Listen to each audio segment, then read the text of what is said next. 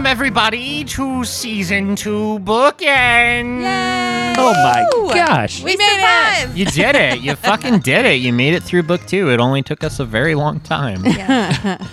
We'll try to be faster. It's fine. It took exactly as much time as it needed to. A lot of people rushed through travel sequences and long distances and stuff, and I didn't. We had some fun. We Yeah. did. Like, if you look at it, it was like, okay, so we spent, like, what, a good year just traveling to White Throne? Yeah. Yeah. Yeah, we did. Actually, Yeah. once we got into White Throne, it was like one thing after another, fast paced, Yeah. no problem. Yeah, it's the Yeah. traveling that took the most of Season 2. Imagine if we'd just hand waved and were like, and then you traveled to White Throne. Yeah. How boring. How It'd be so nonsense. weird. That How would- It would just weird. be weird. Yeah. Anyway, here we are. Hello, Bookends. We did all survive. You did. We You did. did all We did. survive this time. How dramatic would it have been though if one of us had gone down when that golem exploded? That death rattle thing would have been so Yeah. cool if it took somebody down. But That would have been really cool. I No, don't we all know survived. that it's a spoiler. Literally, no one else would have been threatened with death by this. I learned when I put your level information up on our website. Hit point havers. But Vasilisa almost died when the hailstorm happened. Oh, yeah. If Valdine hadn't showed up or she hadn't pulled out the dogs to distract Najena, Vasilisa very much almost died in that fight. Yeah, you were it at was risk. Yeah, bad. You were close. That- I thought was a lot for of sure damage. that Vasilisa was. Yeah. I was going to kill her after Najena put up the ice wall. That's comforting to hear. Yeah. No, I was like, she's. well, this is happening. She had a good run. Though. She did. Yeah. You know So what? we- If anywhere she's gonna die, it's probably gonna be Irison. Yeah. She's always known it. It's- So yeah, Bookends. We go over questions that the players have had, or that I might have for the players. Anything they want to ask me, anything that you guys want to ask us. We have a beautiful list of questions from our listeners that have been submitted Nice. through various social medias and such. In total, we have 25 questions. So that's really good, actually. Yeah. That's awesome. Yeah, it is. It is very awesome. I'd like to, I think, start though with you guys. Like, what questions do you have? I have a question. Yeah. We kind of assumed it was possible that we were spotted in some way while we were in the Pale Tower. Najena said something when we confronted her that made it clear she recognized us. Yeah. How did Najena know who we were, and what did she know about us? It's a mix of different animals. I've seen you guys, the elemental in the bottom that saw Oh, you shit. guys. Right? Just and kinda you were like all just waving. yeah. All the guards people that we Yeah. didn't kill. Kind of. It was very clear who you were from the guards that saw you when you were leaving the tower. And after that, it's just like, oh yeah, these people weren't here. Then they were seen leaving the tower, and my apprentice was dead. And let's face it, we're pretty easy to recognize. We don't That's exactly fit in.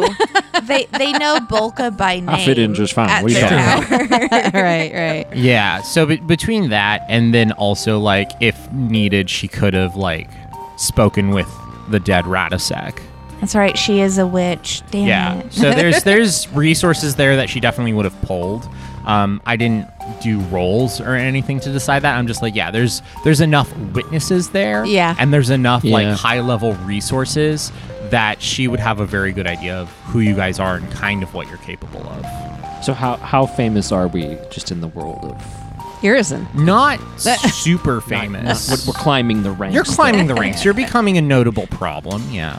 I mean, you guys took down basically like a local small town stronghold, which Yeah. is fairly notable. And the only reason why it's extremely notable is because the proprietor of the stronghold was also in White Throne. So they knew you specifically, but I'm not sure many other people would have been able to see your faces and go, hey, them's the fucks that destroyed my tower. Fair. Yeah. So it's a bit of a coincidence, quote unquote, but it's totally built that way into the book. Zhenya Vasilievna is there guarding the chicken hut. And it is, oh my goodness, these people are the ones that destroyed my tower. It's a nice little tie-in, I think. It's Yeah. good to Yeah. have that kind of closure. I mean, the other option, which I think would have She's been a lot still out easier there. for the book to go with, is that Najena Vasilyevna is at the tower when you guys go and confront it. Like, there's not really another reason for her to not be there other than it's a thread to tie in later on in the book. I'm not gonna lie, I kind of assumed that she was going to be traveling back to the tower and that she would be an encounter between the Pale Tower and White Throne. That would have been interesting. That was the whole travel time. I was waiting to be ambushed by a witch. Yeah. In the snow. She was gonna Oh, pop yeah. out of the Sure, snow. because if they know where we are, they can see us through their eyes. I just, Yeah. Yeah. just like I was waiting that whole Why trip. can't Yeah. they just pick us off? Did you might shoot me down so you can't tell me, but I kind of want to know: did Mook survive the chaos? Oh, yeah, Mook's out there. Yeah, Yeah. good. He's out there That's living good. his best goblin That's life. good to know. And I'm not even going to ask because I'm assuming that Rangier. I'm assuming the Rangier he's probably fine too. He's a tough guy. Yeah, we'll see. Oh no. Yeah, he could be fine. Gary could also be fine. Oh no, Gary. I thought Gary was doing like I'm administrative waiting stuff. for Now we got the him pushing twist papers. where Gary's completely fine, but someone murdered his wife and children, and we're just like, why, James? Oh, Gonna God. make a note Why? for later. Don't give them ideas. He just has the chart of terrible things, and he rolls to see which ones are Which true. terrible thing is going to happen? Not the chart of terrible things. That all GMs have. Yeah. Your charts are extraordinarily well organized. Yeah, so I can't stand up to that. There's no way. I thought about it and I'm like, no, I'd have to re-listen to everything and like just start my notes over from scratch. I can't keep track of how many You rounds set of the combat bar who too rolled how many high. We're zeros. just gonna limbo yeah, underneath no, it. I'm just gonna. Yeah, you set it up for a high jump or a pole vault, and I'm just gonna limbo. So I'm just gonna walk under the bar, not really worry about it. I don't even have fine. to duck. I'm just one of those really, really weird people. No, You're creepy. No, you're not really, I am really weird. creepy. You're extremely thorough, and that's a good thing. Notes are amazing. Yeah, Wow. yeah. Let's see. different time. What else happened on the journey? You guys ran into the wooden lady and the I liked her whole thing. evil mind controlling moss man. Yeah, her whole thing was great. It was fun. It was, Was wonderful. that all book? That was all book. Yeah. Nice. So the That whole book just thing- has a running fae human romance theme. Mhm. It For does. books. Trying, too. yeah, Yeah. trying to establish a theme, I think. Yeah. Yeah, and then the mom and her Yeah, son. and her- Yep, that's all in the book. I didn't do Nice. much. The only real thing I added was Herbert, which was at special request of our executive producers, which is a perk that you can get if you're an executive producer. You can like give me an NPC idea and I'll work it in. And I really drug that out. How that- much of Yeah. Herbert do you regret? None. Herbert's I was beautiful. afraid you were going to say that. Yeah. No, so the whole like green space is in the book. It's like, yeah, they come across this green space and they walk across it. It's just and meant it's to make weird. us go like, and oh, what? there's nothing in the actual adventure to explain why it exists and why it's there. What a No, missed there's like opportunity. one Yeah. check you can make to be like, oh yeah, this is a thing that sometimes happens. But how scary. Think about what we went through in book one where we were walking through that Yeah. weird silent forest with the little effigies hanging. Yeah. It just Oh, feels like that, yeah. but it's not. But if it's that same party going through it in book two, like, Yeah. they're going to be Just paranoid. like Yeah. eerie, Yeah. eerie all Yeah. around. It was suspicious at first. Just meant to Oh, creep 'em out. absolutely. But I wanted to expand that because I thought that was a really interesting section that Yeah. had room for exploration and actual Yeah, that fit well. world building. I and thought. that's also where we were able to get some more, insight into Valdine and his background and all that Yeah. fun stuff. That was really Yeah. good. That was really, really good. That was a really nice shining moment for Valdine, I felt. Yeah. Like yeah. a really great moment of just character development and like background reveal.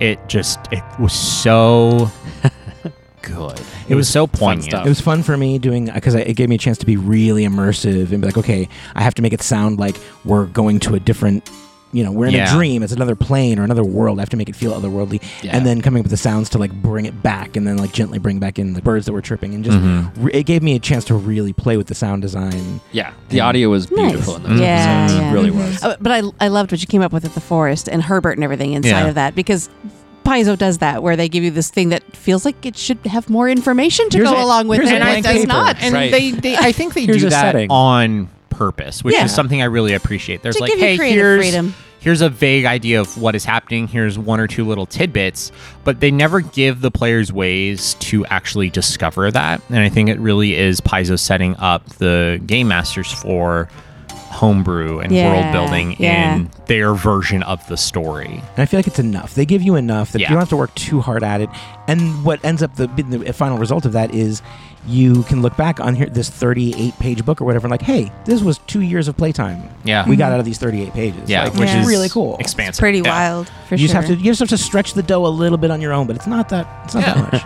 Now, you said the green space elaboration with Herbert was the only big thing you did, but you're completely forgetting Ulsgaard. Yes. No, I was so gonna that's ask about that too. that's the other big thing that I did. Everything else I'm pretty sure was by the book. But yeah, the whole Ulsgaard section, I was just like, Haunted I town. changed it because in the book it is completely different. It's you guys are walking through this old town and you see these two priests in like a broken down church, and then you get closer and they're not actually priests, they're Hukuva, and you have to kill them and that's it.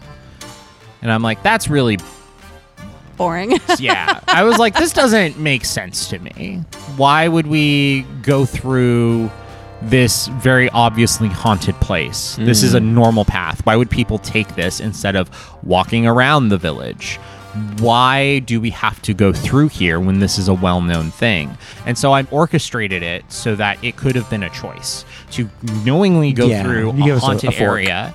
And that would be, okay, so how do I force them to go through the village? It is a village in the middle of a ravine, and they have to go through the village to get through the ravine. And then the alternative of that was you guys need to be sneaky and Papers, work please. your way through a heavily guarded checkpoint, or you have to fight your way through it. And I think those were the three options, and I'm like, that makes sense for the world. Yeah. Because I don't want to railroad you guys into going somewhere. It feels like there needs to be a choice, and I think the only way other people would make that choice to avoid the village is to be like, yeah, we'll just go through the bureaucracy of it. It does also feel weird the more I think about it.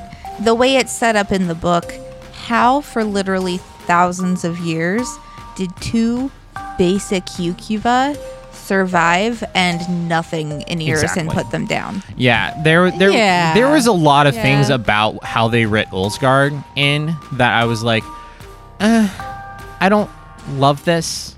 I don't think this makes They were sense. just waiting for Boca.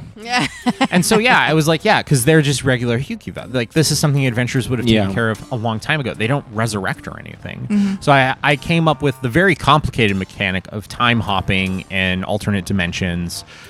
So many things to make it make sense in my mind. Speaking of all of the things that you did with Ulsgaard, how is that coming? Huh. The Ulsgaard, yeah, module. Yep, it's coming. Done. Do we have any like words for our Patreon patrons about that? It's working, coming on it. Yep. My goal is to have it done by the end of the year. And I think I will be able to get it done before then. But I have maps done. I'm working on a lot of descriptions. I just need to work out the actual chain of mechanics. And right? The quest line. I don't want it to sound like I'm calling out James for being super duper late on this. I just want to reassure our Patreon patrons, if you have ever been at the $10 tier or higher at any time since December of last year, as soon as this is done, you will get James it. will come and perform this AP for you. He'll run your game. Yeah, and if you haven't been a $10 patron and you want it, guess what? Just join the $10 patron mark at any point going forward, and you will have access to it because it is in our periodic table of content. But Elizabeth has to ask about this because she's the public face. and Yeah, she's the- it's smart. It's a good reminder. Yeah, everybody out there, I'm going to be putting out the Ulsgaard module, but I want it to be really good because I want to keep making modules, and I want this to be something that, I want to keep releasing these to our patrons because I think it's a really cool pull. And I'm definitely going to go with one that's way less complicated for my next one. This one is definitely over ambitious for my first module, but it's going to be fucking good. Yay. And if it's not, you can tell me and I'll tweak it. So yeah. Other things, the Fish Camp Village, obviously Raingear was supposed to be human. Obviously. Some of the NPCs and stat blocks and descriptions were interesting. The Mirrormen, I'm pretty sure they weren't able to talk at all, even psychically, which also didn't. But it sounded cool. It sounded so cool, Yeah. and it doesn't make sense to me that they would be completely silent. It kind of makes it a lot eerier if Yeah. they're fully silent, though. Like, It just you're stands being there next to you. investigated, but you can't do anything about it. Yeah. You can't prove your innocence because they're just There's no going to words. stare at you.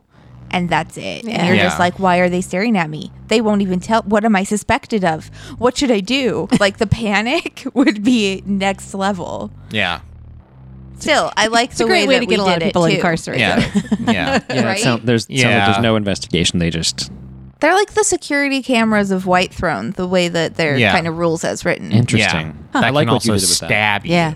Yeah, I really Jeez. like what I did with the Mirrormen. I thought that was nice. Any other questions?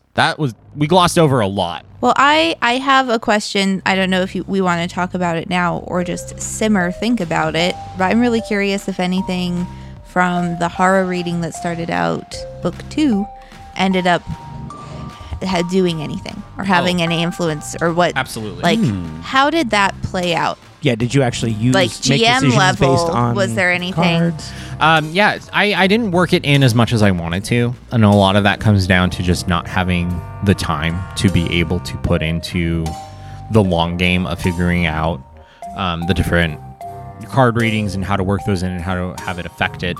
I did a little bit, though. Valdine being the unicorn was pretty instrumental, I feel, in you guys actually getting into White Throne, specifically with the guard that was infatuated with him. Yes. That was going to be one of my questions. Yeah. She had an itch. She had a little itch. Yeah, it was this idea that Valdine is let's see here. You had the unicorn, right? And the unicorn actually came up in the reading in the positive future. Was really good for you as being kind of instrumental in getting into the city is where I read it. Because whenever we do these card readings, I always kind of try and pull things into whatever timeline it is. So if it's in kind of the future section, it's going to happen later in the book.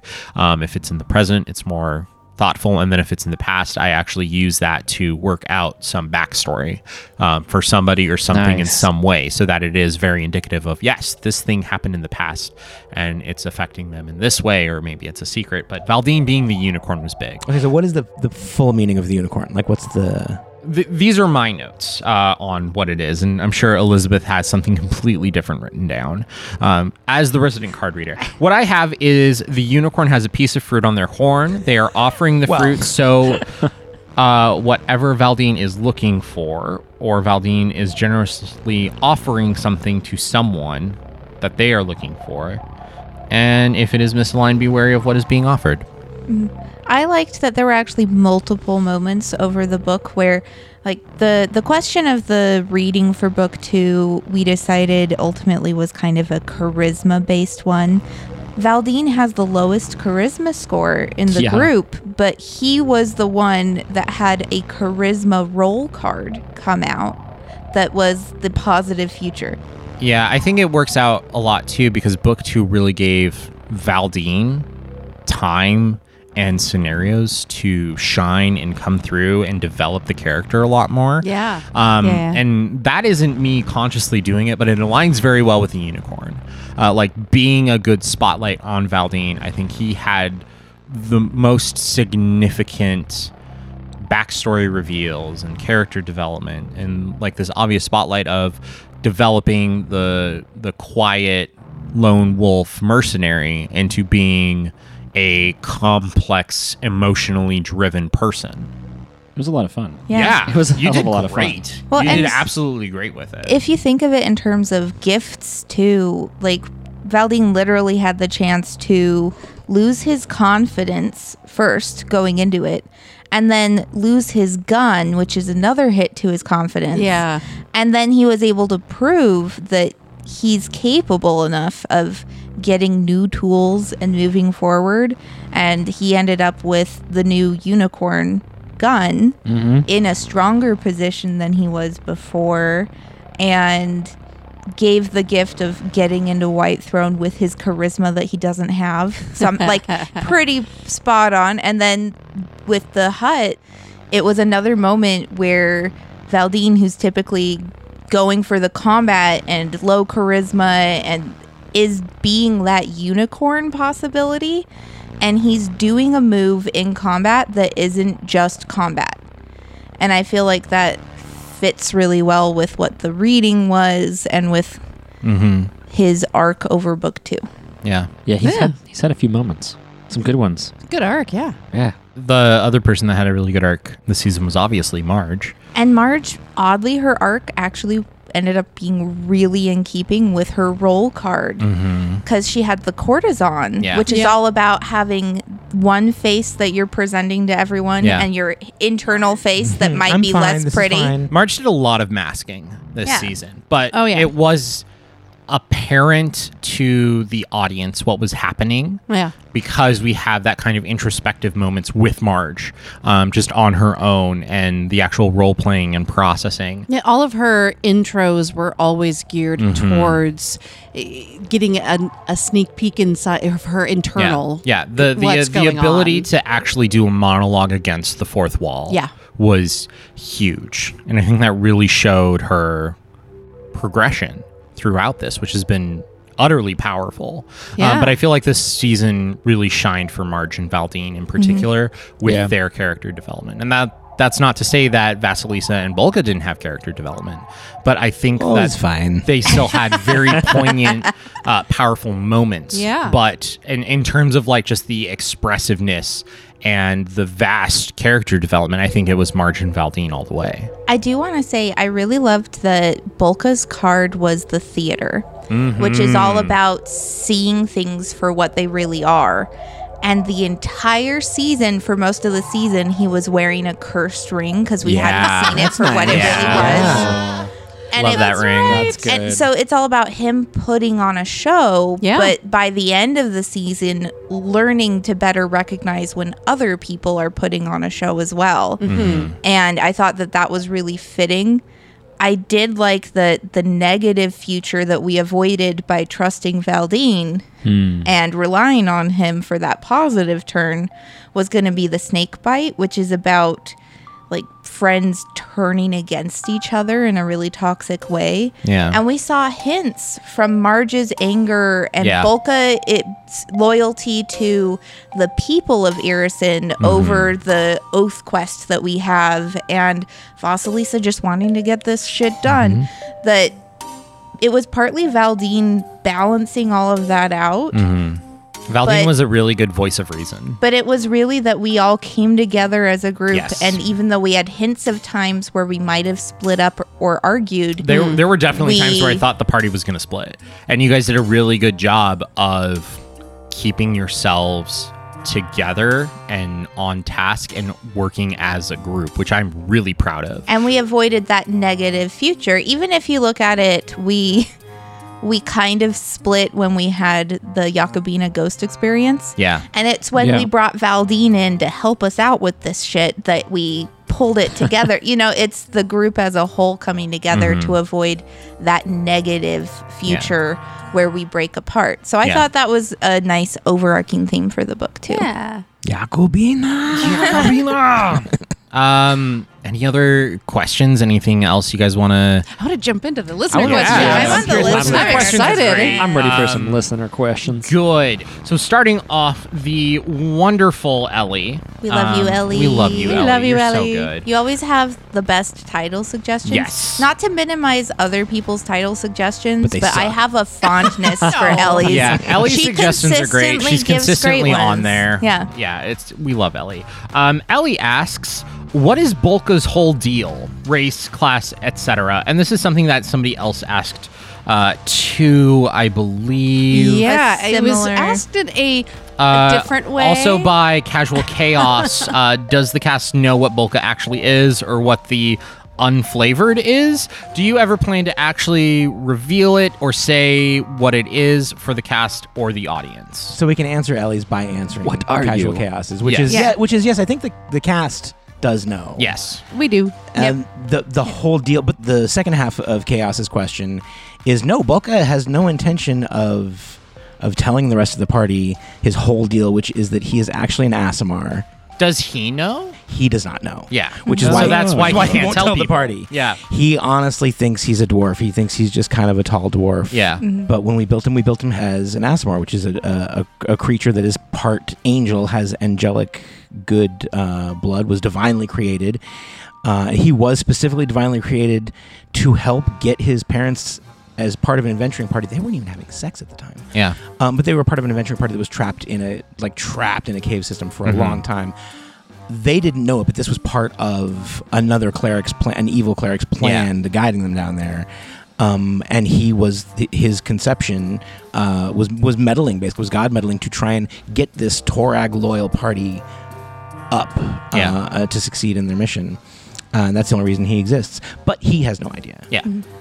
Only I do, and the Wow. players at the table know. That's his whole deal. With respect to Bolka's class, we've kind of let slip what the multi-class is, but I don't think we've delved into the details of it. Yeah. Well, it was a level dip. It was technically not a level dip because it was like at his birth. He that's why he has one level in Oracle, is because of the conditions of his birth. But ever since then, and anything he's like leveled up in, studied, paid attention to, it's been religion. It's been studying Torag and Bolka, and so he's been a cleric from then on out. It was just that first level. And I do have to say, I love that so much that you're basically like born to be an oracle, but you chose to go be a the other way. cleric. Yeah. Like, nope. That's beautiful. It's wonderful. It's this whole idea about prophecy and preordained destiny. And I think for Bolga too, like the oracle curse you have, right? Have we revealed his oracle? No, No, we it's haven't. never Because come I up. feel like No, I don't know it. It's also and never I come am up, which is the thing. So curious. It's gonna be so fun. Book 3 Yeah. Bolka. Book 3 Bolka, yeah. Hey, Calling it now. So that's what's up with Oh my Bolka. god, Is that my my new whole deal? theory is that Bolka's turning into a lich. It's probably not that. The Lich Oracle is my favorite. That's one of the curses, guys. Oh, so read all of no. the oracle curses. We want to hear, what are your guesses? What do you think Yeah, that's Bolka's Yeah. oracle There's curse been some is? hints. There's What been some kind hints of oracle is he? in Let us know what literally you think. This episode. Yeah. There's been some things and Oh. some lines dropped that are you could put 2 and 2 together. Maybe if you're smart. Interesting. If If you're Sherlock Holmes is one of our listeners, yeah, he Oh my got God. no, he got it a long Do time ago. I'm that sure. deductive reasoning that is actually inductive reasoning. Do it. Yeah, but the halo is a pretty much a pretty clear giveaway, right? yeah, that's a pretty clear giveaway. And being able to shoot light out of his hands, Yeah, that's yeah. he gets that from his. Yeah. That's a feat you can only take if you're Aasimar. Yeah. So yes, he's an Aasimar. That's his whole deal. I think that's what Casual Chaos meant when they said whole deal, or Yeah, they I just meant like think so. his hair or something. I don't know. yeah, What's his whole deal? Yeah, so the deal with the other thing Bolka's that hair? I think a lot of people glance over when they are selecting races is that Aasimar specifically has content written in it that it's like, yeah, an Aasimar doesn't have to be half human. It's the most common by It's far. the most common but by far, but mechanically what they do is they say, yeah, the Aasimar can be half whatever and still have like this angelic touch, but you will always play the base stats as if they were Aasimar human. Here's a good one that I think you guys are all going to want to know. Why did touching the shackle make the house nuke the witch? Yes. I was going to ask that, and then I saw a fan had a question, Yeah. so I didn't. I mean, I have a I I have a Christmas I answer. have Valdine's a that. unicorn, Mm-hmm. first off. Yes. Second off, he's a black rider. That's what my thought is Yes, that is it. we are on the same side as it. The hut knows Yes. who Yeah. we are, I just The- assumed it's that the less- and the hut witch was an enemy. is in some way like an awakened intelligent object, and that it really fucking had built up resentment against It was very Najena. angry. It's prison. Yeah. It's And it captors, was yeah. Yeah. like the magical shackle was keeping it from doing doing anything. magical things. Yes, Yeah. that's That's what I what- said. Thought too. Yeah. That's what Bolka and I had the same thought. Well, I had two thoughts. I like my other thought better, which was that when you freed it, your purest, truest Christmas wish in your heart was to like just nuke Nuke the witch, Najena. and so it did it for you because it was your will. But it makes more sense that Thank it you, would be, Chicken Hut. Makes more sense that it would be. I'm sorry. I need one of our audience to be like an anime artist and to do the animated anime style sequence of Valdine Oh my freeing the gosh. chicken hut and being like, "Do it, chicken hut," and then the Go, chicken hut Chicken does Hut. the Flying, dramatic flying through the air. prayers. It's got the I never-ending attack motion. I really desperately want to see the anime version of all of our characters now, especially yeah. Valdine. Picture anime style he's gonna be Dimension Door. so sexy. Oh, that'd be good. All right, if any of our audience does anime style art and you want to reach out to us and tell us how much it would cost, anime Dimension Door will just make me smile. See, it'd be I so want to see sick. Marge. I want to see this little rat folk slicing somebody in half in a Right? dramatic, I'm waiting for Asmar Bolka. Yeah. Anime style with a halo No, appearing out of nowhere. The anime And the halo light coming with, out of the the- hand. Yeah. And then just fire all around. That just reminds me of Vampire Hunter Everything's D. being lit on fire. Bloodlust. Yeah. No, but with the floating cards and Oh, things. yeah. I want it to be like that when Vasilisa does combat in the Dimension Door anime, it's like you're watching Yu-Gi-Oh! And it's just cards, spells, whooshing across things. That's not how it is, but that's how it will be in the anime, obviously. In my Oh, of mind's course. eye, that's how it is. Do we have a next question? Yeah. Oh, yeah. Well, we didn't answer it. We need James's definitive GM Yes. answer Oh, still. Because We there's just other fun hypothesized. stuff happening there. I'm going to just read some stuff out of the book because it is very Heck yeah. interesting. The shackles binding the hut are incredibly strong. Not even the hut itself can break them, and they cannot be destroyed by mortal means. Fortunately, the PCs possess some measure of Baba Yaga's own power in the form of the Black Rider's mantle.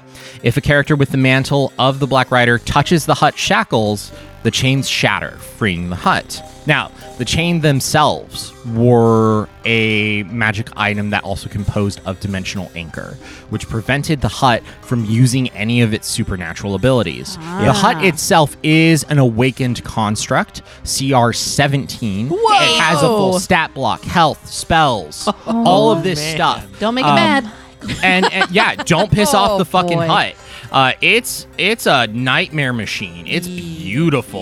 CR17, we could have to come back and fight it in book 6. I am Yeah. How did they capture? stoked. This is why I'm scared of Queen Elvana. Yeah. She Yeah. She was able to captured do the this. motherfucking hut, guys. Yeah. She killed all of the riders. Mm-hmm. What? So once you guys free it, basically, it's like, hey, it can use abilities now. It was able to nuke Najena because it has blind sight for 120 feet. Yeah, it does. Nice. I mean, it's a hut. It doesn't have eyes, It's so it great, makes sense. guys. This stat block is fantastic. AC is 34. It has 188 hit points. Whoa. Its will save is 17. Reflex save 21. Wow. It has My mace. evasion. It's an immortal structure. DR 15 adamantine. Immortal structure. CR15 adamantine. Ouch. It's man. immune to gaze attacks, visual effects, and illusions, and sight-based attacks. It has spell resistance 28. You're writing this down, right, Elizabeth? So that way when book 6 comes and we're fighting it, we I'll know. be like, guys, Don't forget. do Don't you forget. have the adamantine weapons A yet? speed of 60 feet. Wow. Has 2 claw attacks at plus 38 to hit. A slam attack. Oh, Reach wow. of 15 feet. Holy crap. Fast swallow, swallow whole, trample. Dimensional anchor, freedom of movement, Where do you irresistible go? dance, In the front door? blink, I guess. dimension door, incendiary cloud. Holy It crap. has a strength score of 37. oh. That's a house. That's fair. It has charisma of 25. It's a sexy Wisdom house. of 27. It's a sexy house. Its combat maneuver bonus is a 42. Its CMD is a 64. Beautiful. Wrestle the house. It understands all languages. Grab it by the leg. Trip. Okay. All languages, even Meanwhile, Druidic? That's a secret Vasilisa language. needs to take notes. Yeah, it does. It And knows be that. like, So here's okay, the other thing. goals for renovating Theodora's cottage when I get home. all of these stats. So all of 400 these hit stats points. are given here in book 2. What? There are actual mechanics for piloting the hut and controlling the hut, Yep. which are only given in book 3. What if we go on a rampage through Whitethorn? Which is why I kind of gave you guys the connection, because the hut knows you are friendly. The hut operates off of the same base magic as Baba Yaga, which is inside of you guys. So I allowed you guys to kind of be like, you can will the hut to turn in this way or move in this direction. But as soon as the hut was freed, like, it fucking knows who imprisoned it. It is an awakened construct. It knows, like, who the enemy is. It knows that it is in danger. It knows that these people that are helping it escape, who also have the magic of Baba Yaga, are also in danger. Yeah, it's gonna go fucking ham. Yeah. It's I gonna love fire that. an incendiary cloud at the invisible witch that has been keeping it held here for. So in round Love one, if it. Vasilisa had used her lightning teleport to go to the shackle and just shackle. touch Just the shackle, out of it. Oh my it would have God. ended everything. Yeah, it would have been over so fast. It would have been over a lot Game quicker. over. But We it's like it's win. nothing that you guys could have known. That's Yeah. true. Good job, Valdine, jumping in there and doing both- that. both of the Wow. Shackle too. broke the dimensional Yeah. anchor placed on the hut, freeing it and allowing it to just do what it's meant to do, which is protect itself and Baba Yaga and her chosen. Okay. Well, I'm glad that's watching out for us right now. Right? For the For the moment. moment, yeah, you guys are aligned. We'll establish a neutral, separation of parties with Baba Yeah. Yaga once we're done. some Yeah, accords. uh, We'll write up some we'll accords. see. Yeah, and speaking of the hut, the next question that is great is talk more about the whole hut thing. Was that something that Ooh. came up earlier that I forgot about? How did David know about that? Let's talk about that because David, I really want to hear where you pulled that from because Okay. that is beautiful. And then I want Elizabeth to talk about it, and then I want to talk about it in that order. So David, start us off. So I'll kick it off with I thought of the Witcher and the whole hut thing going on in The Witcher. Yeah.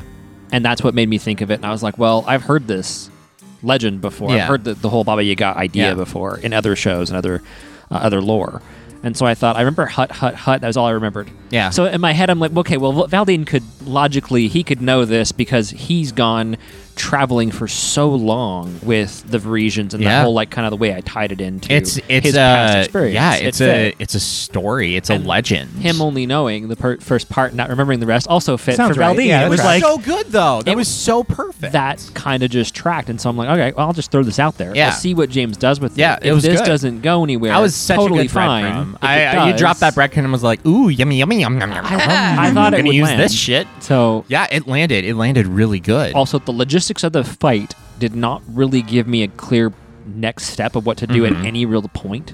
So I was grasping for straws and trying to think of something else to try, Yeah, which ended with some Yeah. vocalization of something yeah, to see what happened. yeah. Elizabeth. Yeah, David already hinted at it, but the whole hut phrasing and the continuation of the saying that Turn your turn your front to the turn your back to the forest and your front, front to me. Yeah. That is something that in fairy tales that deal with Baba Yaga, people who are looking to gain something from Baba Yaga, because she is a figure who is terrible and eats people and does awful things, but is also a figure that's often turned to for assistance or guidance at other times too. Like the horrible wish fulfillment where So, there's a bad trade-off. You know, kind of you thing. have to Yeah. be careful about her, but if you succeed in a task she sets you, or win her over in some way, or trick her, you might get some powerful something from Baba Yaga. So people seek her out and know to say that, but it's also something that she says to access her own house sometimes too. It's kind of analogous to Open Sesame or Rapunzel, let down your hair. It's that kind of Gotcha. you say Password. the phrase, Key you phrase, get yeah, access. passphrase. It's the passphrase for Baba Yaga's hut. Swordfish. Sweet. Nice. That's awesome. And then the book. They give you a lot of really great flavor text as the game master that never comes up for the actual players. And part of that is just little snippets like that. I'm going to read one. This appears on the opening page of book 2, which is called The Shackled Hut. It was written by Jim Groves from Paizo. Jim Groves. Woo! Yeah, way to go, Jimmy! Groves. Long ago, Baba Yaga wanted to travel to different worlds and the spaces between. When she stepped out of her hut in the woods, she saw the chickens scratching for grain in the yard and had an idea. With ancient rituals and powerful magic, her abode awoke. This terrible hut that stands on chicken legs, always dancing, hopping, twirling, and prancing, is how she travels between worlds. When it rests, which it seldom does, a fence with a glowing skull atop each post springs up, and the force closes in to shield it from prying eyes. And then we have, like, the opening. And it starts off with the phrasing, little house, turn your back to the force and face me. In Slavic folklore, this is the traditional phrase used to get Baba Yaga's dancing hut to stop dancing and stand still, revealing its front door to visitors. Fortunately for the PCs in the Reign of Winter adventure path, they have the mantle of the Black Rider and needn't resort to such incantations to gain access to the dancing hut.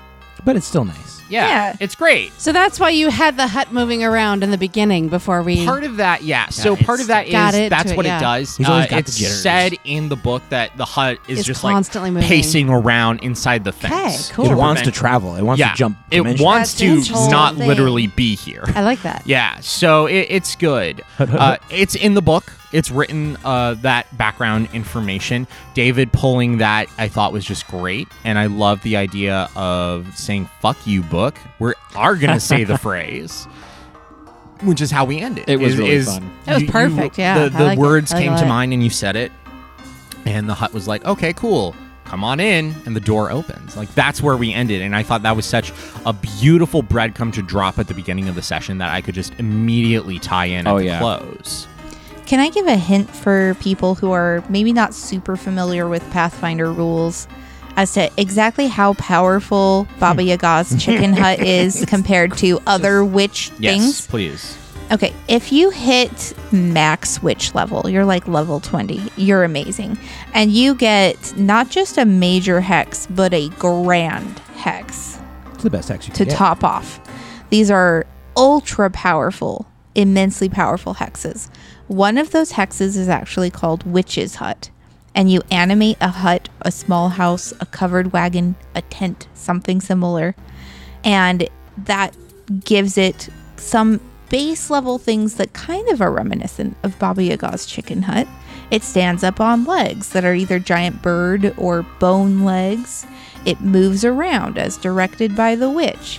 It can hide sometimes. It obeys commands. It's only animated for 24 hours. Wow.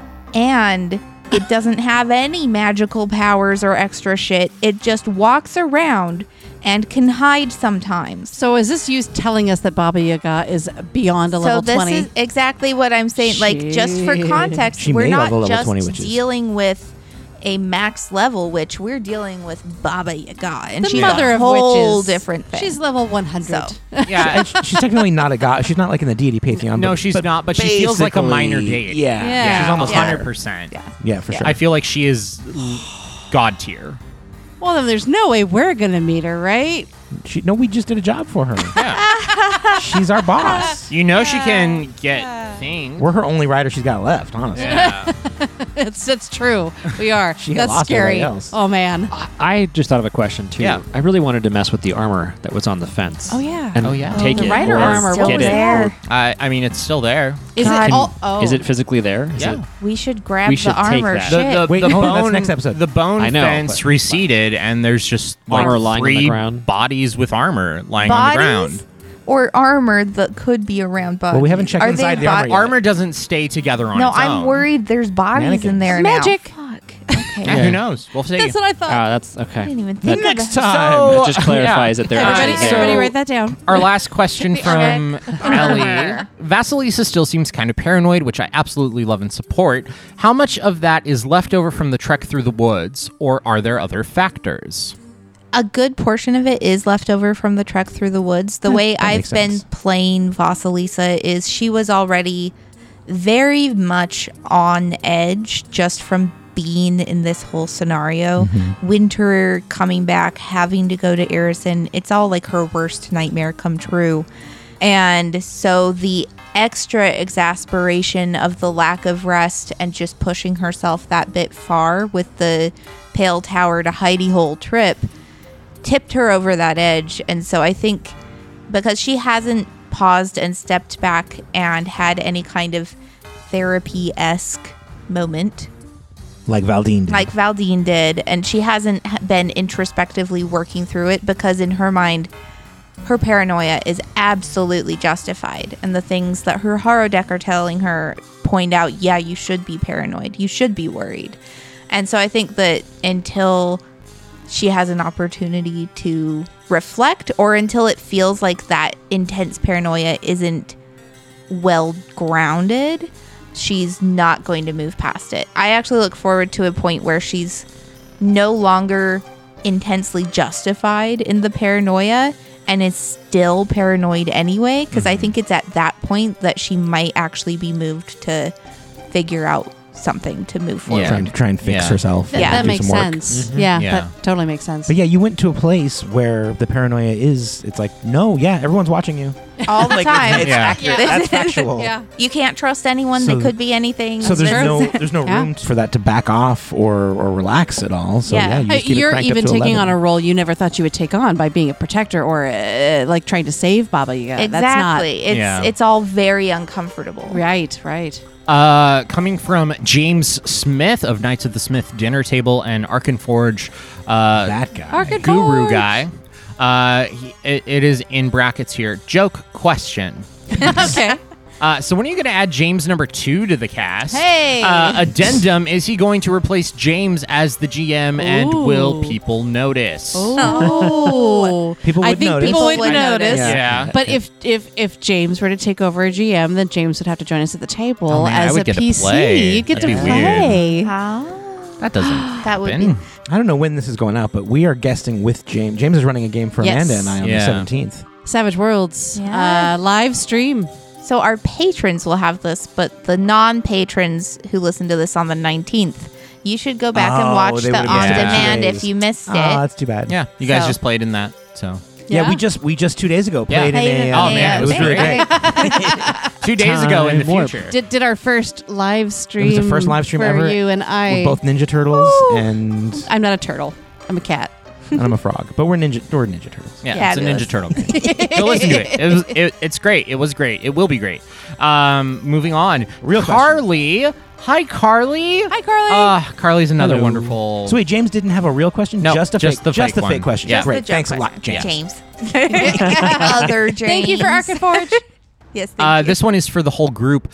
From running Dimension Door in person, then virtual, and then back to in person over the course of 2 books, what is something each of you learned from the experience? Anything you like to carry with you to the next book? I love this question. I love this question so much. We actually didn't ever do virtual, No, we didn't. did we? We No. did a test, We tried. which yielded an interesting, fun result. Yes. Yes. But I love this question because it is just kind of an assumption thing that people who were recording in person had to switch to virtual and then back to in person if that's the way they went. We kept our bubble. Yeah, we had a good bubble. We quarantined for the time that was required with the initial outbreak of COVID. We all separated, and it is because that we had a big backlog that we were able to do that. Right. And between the quarantine, between actually social distancing, between traveling, between the various COVID exposures, that we managed to not cross-contaminate each other and expose each other to it. That's true. Because of all of that, we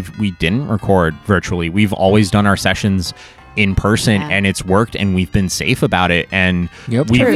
All of us just this year got COVID for the first time. Yeah, and it was- separately, like and we separately. didn't give it to each other. Exactly. Yeah. One at a time, households wise. Yeah, but, I Right. mean, we've decimated the backlog. Whoa. Yeah. Yeah. We Like, we have don't- no backlog. We have no anymore. backlog anymore. And so that's something that we're trying to build back up in case any of these things happen again. Yeah. But because we had, I don't know, the foresight that a fucking pandemic was going to happen. We didn't. Obama knew it. Yeah, right? We were very fortunate that we had that as part of our conception of being like, yeah, let's just record as much as we can. We can have a backlog. Before that we way, start if releasing. anything happens. Yeah. And part of that is because David does so much traveling. It's true. We want to record as often as we can, as much as we can, to have ourselves a backlog in case it's like, yeah, David can't record for a month. 2 months. Yeah. I think that's something that a lot, especially of our newer audience, might not know. We were actually recording for months and months. Yeah. before I think it was we almost released 6 months. Yeah. Before we released our, our first episode. Yeah. Yeah. So yeah. we Yeah. Which is what allowed us to. I think we released 3 or 4 episodes at the same We time did when three, we. Yeah. three Three to open. episodes Yeah. on our opening release day. That was all part of that plan. yeah. Yeah, it was good. And It's been I'm working. proud of us every for being other so week careful has Yeah. helped us and taking to care of each other. work through that backlog a Yeah. little bit more slowly Yeah. and record things and survive. Yep. Like Yeah. We're not like some podcasts that are every single week, or No. I don't know how some others do it that are like multiple times a week. Insane. And that'll I come can't up even. a bit later. There's another question in here that we can talk about that. All right. But for everybody, who's your favorite NPC? You wrote this question, didn't you? No, I didn't. This is still from Carly. Carly. Mine is Hatch. There were some Yeah. great Yeah. NPCs in this one. Oh, I yeah. love Gary. I love Hatch. Love Rix. Kappa was always great. I felt like Kappa didn't go in the direction you thought she might go in with Marge. I didn't know what was going to happen with that. Yeah. Honestly, I left it really open to see and explore what was going to happen. Because I And knew so that it's- with Marge having had a previous love, because she's a bisexual character, so having a previous love that was female, and then coming across another rat folk that looked just looked like her. Yeah. first love, her very first love, and then but that gave me the opportunity to tell that story too Yeah. in a Patreon. I release. I brought in was Kappa great. with the idea of like, I don't know, maybe Marge is gonna like use this as a super shitty rebound, and then that'll be a lot Oh of my. drama. It was That would something. be. It was something I thought about, And I wanted that to be an option. I wanted Kappa to really be an option for Marge to start I'm just exploring her imagining grief. like how toxic that bonded by the grief of the Yeah. immediate within Yeah. the past couple days loss. Which of is her the husband. thing. for both of them. Like For that both would of them. be yeah. Like I wanted it to be. I wanted it to have the opportunity to be a really messy thing. Yeah. Because that's really interesting. Yeah. I wanted it to be whatever Marge would make of it. Yeah.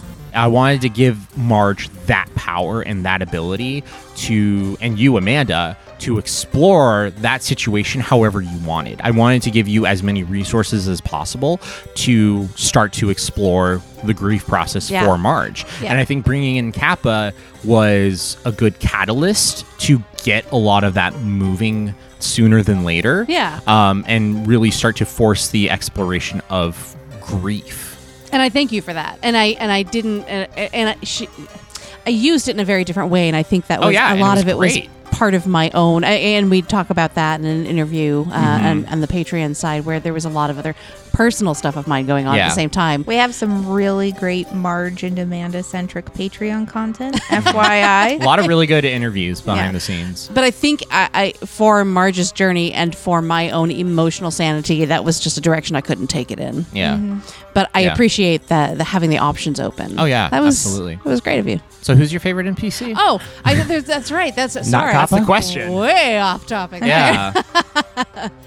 I actually really liked Selvig. Oh, nice. I don't know why. There was just something about she was a non-threatening character Mm-hmm. in any way, even though we all were very, suspicious. Some of us were more paranoid than others. Yeah, for sure. Yeah. But then I also liked her in the fight with the witch from the haunted town that we had to go through.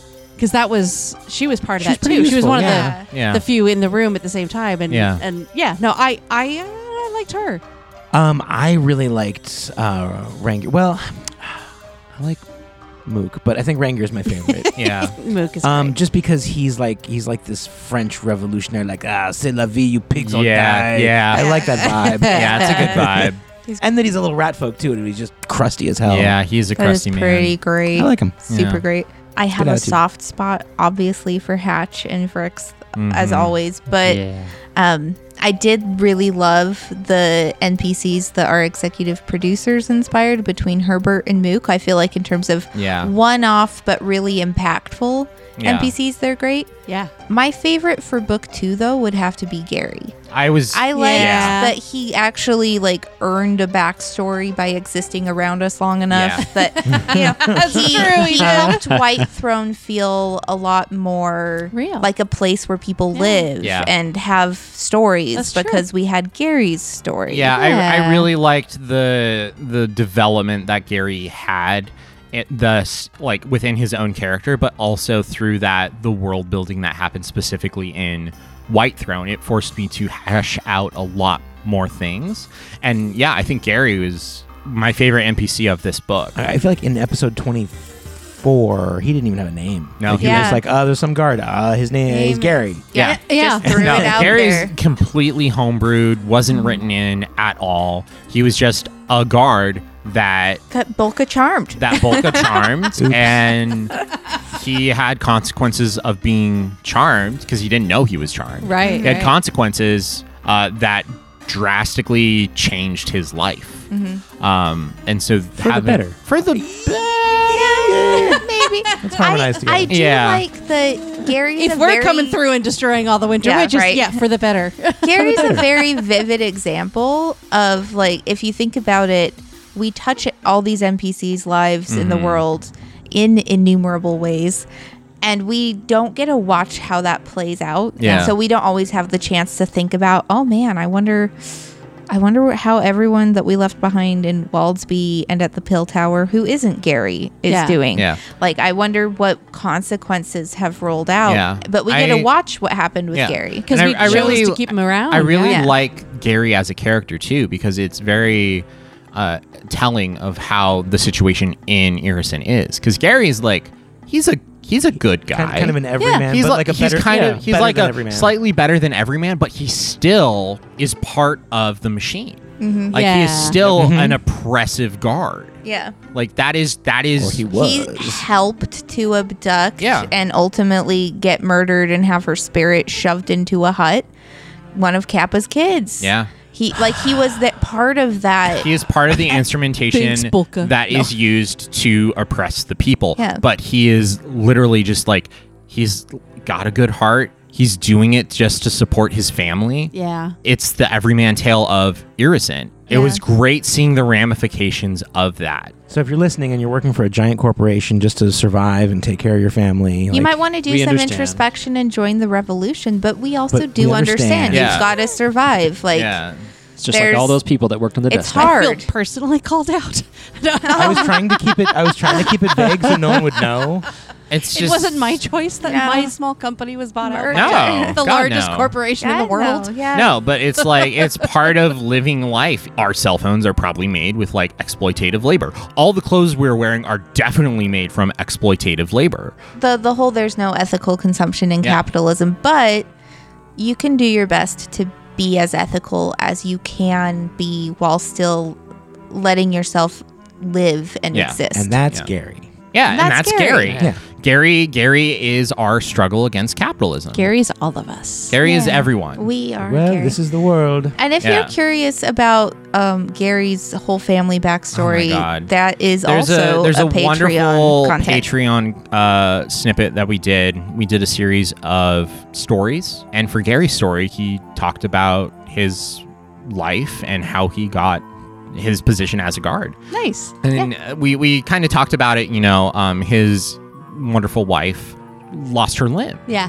And how that affected them as a family and moving forward. And it was very good. That was the real part where I fleshed Gary out. Nice. And his motivations and kind of like where his mindset is and his kind of apprehension of returning home. Dude, him and his wife like understand each other better now since he's also I think they've lost always something. had a very healthy both lost a limb. relationship. And that this is just another thing that is going to bring them closer together. Aw. And they can still hold hands. 'cause And they can James still rolled hold for it. hands because I rolled for it, which is great. All right, what's next? From everything you've learned and experienced so far, what do you speculate will happen in book 3? The crazier the theory, the better. Who is this for? Everybody? Everybody. For your players. I think James yeah. isn't allowed to give Yeah. thoughts. I have a feeling we're still going to get sucked into the first world somehow. Okay. Love I don't it. know. I mean, they're only leaving that portal down for 5 minutes, Yeah. and Yeah. our time is limited. And if we try and run away, I have a feeling. I don't know. We have a really powerful house, but I don't know if it can navigate the prickly thorn magical fae forest well enough to get out of this clearing without some trouble. Right. So I'm worried about that. I have a really big question going into book 3 that I think is going to be the primary, haha, you didn't think about this, bitches, did you? For book 3. And it's going to be, we got to the hut, we used the keys. What now? Where is Baba Yaga anyway? Is the So hut that's supposed my to take us theory. there? Yeah, that's the question. Are we gonna I kind of find have Baba for you Yaga? guys. Where do you think Baba Yaga actually like? My theory is that, and I've been thinking about this for a long time, the reason this is all able to happen and the reason that Bobby Yaga is like away is that she's dating Pete Davidson now. Oh, She's really derelict in her duties. Oh, gotcha. man. That makes sense. That was- That The tracks. wilder the better, right? For Yeah. the theory. So Right. that's what Yeah. I'm going with. I- Bobby well- Yaga well is a done. smitten kitten. Well done. I'm thinking Elvana knew she couldn't kill Baba Yaga, but she put all of her power into banishing Baba Yaga to a different dimension. That makes She sense. might not even know where Baba Yaga is, but if Baba Yaga depends on the hut to travel interdimensionally, and she's in another dimension, we might need to bring the hut to her so she can dimensionally travel back to give Elvana some comeuppance. First world. That's what I'm saying. So yeah, I feel like we're Maybe. gonna do a dimensional Could be the fire plane, something could be the air because Yeah, plane. anything's Yeah. oh my Could be god, anywhere. Oh. please don't go. Like, if we're like go from Winter Irison to like the plane of ice, I will lose it. Yeah. As Vasily But if said. it's the four of us like cruising around through interspace in this chicken hut, yeah. like Right? We're magic just school gonna bus, Let's dimension go. hop magic school Who bus. who cares, style. who cares where love we're it. going? Yeah. David, theories? I'm kind of on the same page. It's we're going some other plane somewhere. Yeah. We're not. I mean, Yeah. It's You don't gotta be. stumble Unless we just into go a inside. hut with the stat block I you mean- gave us and not go anywhere. yeah. I mean, alternatively, I- we just go inside and Bobby's there and she's like, "What's up? Want a beer?" God, I want to say something. No, but I want my husband. Right? I really want to say Is, something. is the beer cold? That's what I'd be like. I is wanna the beer say- cold? Don't Yes. ruin anything. Yeah. No. Okay, I'm gonna say I won't. No, say it. Zip it. No, I wanna know don't what ruin you- anything. Don't I want listen it to be a David. surprise. He knows not what for once he The asks. spoilers. Is it a spoiler? No, it's like a. If you're hesitating, I have those it's like same a moments. hint. Yeah, it's a hint. I like hints. It's a hint. You're all wrong. Oh my god. Okay, no, that's a perfect. great hint. Okay. I love it. Yeah. Love it. You're all wrong. We have all no of your idea. theories are wrong. Until the Okay. next session, Great. we Okay. really have no idea. Yeah. Oh my gosh. Yeah, you're all wrong. That's I great. needed to go It's beautiful. crazier Wait, like wait. Carly It's requested. not Pete Davidson. No, it's not. This one's just for me. A lot has happened through book 2. Are there any particular moments where the players derailed what you had planned and or you had to improvise? What was your biggest challenge as a DM this book? Jumping straight up to Logrovich's tower. Skipping to the top Skipping floor. to the top floor, and that's not so much derailing, it was just unexpected. I mean, I think the thing with me that I try to do as a game master is that I don't try to shut down my players' ideas. I like look at them and I'm like, is that possible? Yes. Okay.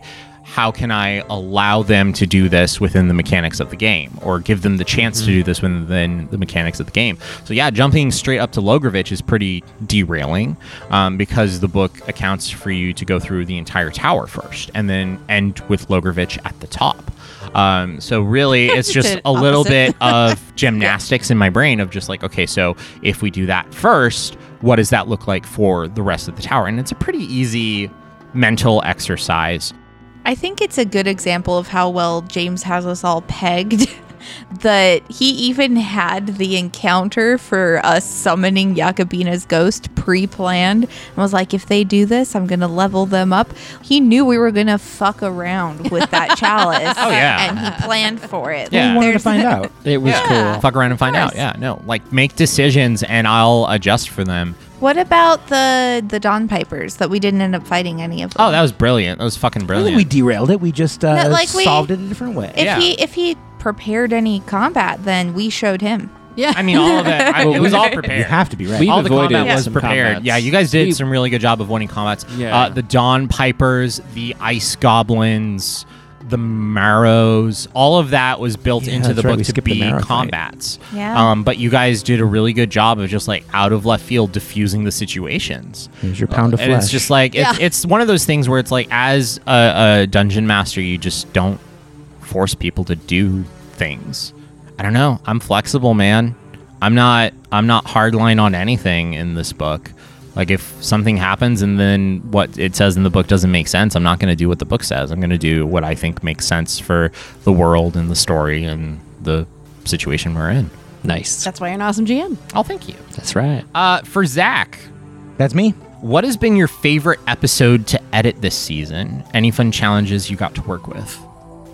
Wait, the show's edited? I thought you guys just spit it into the We file just and sound that good naturally. Right. No effort. so it's hard to get past like the last one you did because if you've just recently spent 40 hours working on something, that's burned in Yeah. your brain, and it's hard to remember 10 episodes ago, 20 episodes ago. But even listening back to the season finale, There was I've got some trivia. Let's see. Oh. Yes. The season finale had 41 sound effects cues in it. Wow. Fuck. That's a lot. And That's a shit ton. It's depending on how you want to count them. It might be a little bit more or a little bit less because sometimes it's like casting a spell that makes it rain ice. Is that one sound? Or I used 3 sounds to build it, but does that count as one sound effect? I don't know. But roughly like 40 some. And I felt satisfied with the season finale. The chicken hut stomping around. All the really cool spells, the lightning spell when Vasilisa teleported, plus the hail spell, plus the fire spell that the hut eventually casts is like 4 different heavy hitting sounds that I just kind of faded in together when they needed to happen. So I think the season finale was the most challenging. Also because I'm coming off of, in the real world, Severed Fate, the other program, just did a season finale and a bookend, and then we just had our episode before the finale was really long, and then the finale was really long. So I'm coming off of a month of super long episodes. Yeah. So challenging. So the season finale was extremely challenging for that reason. Plus it was long. Plus there was a ton of stuff to do in it, but it's also one of the ones I'm the most proud of. Yeah. That splat when Najrena hit the ground. So I listened to it recently, Love it. and I was like, "Oh God, I forgot how graphic I went with that." It was so good, though. Loved it. But it was nice after all of the whooshing magic Yeah. sound effects, just to end with the reality of Yeah. this is the It result. was good. Ugh. I'm always a really big fan of those, like, just remembrances that, this is, like, realistic.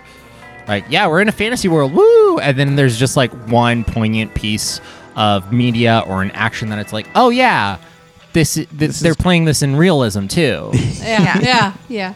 So your favorite and most difficult episode? Favorite and most difficult, but also I really liked the chance to go to the Logroviches and do the clock tower. The clock tower is Working standing the out clock in my mind, music into. So I laid out the clock sound effects provided by Sirenscape, and I laid them out on a grid that I could compose music to.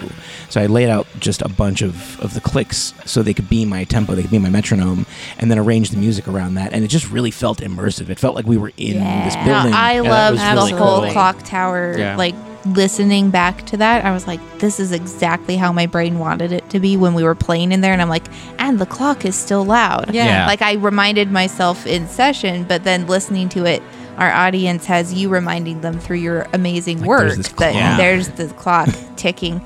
It's also like this timeliness of it feels like You're running out of there's a time? sense of running Yeah. like Oh, we yeah. have to do this in a timely fashion.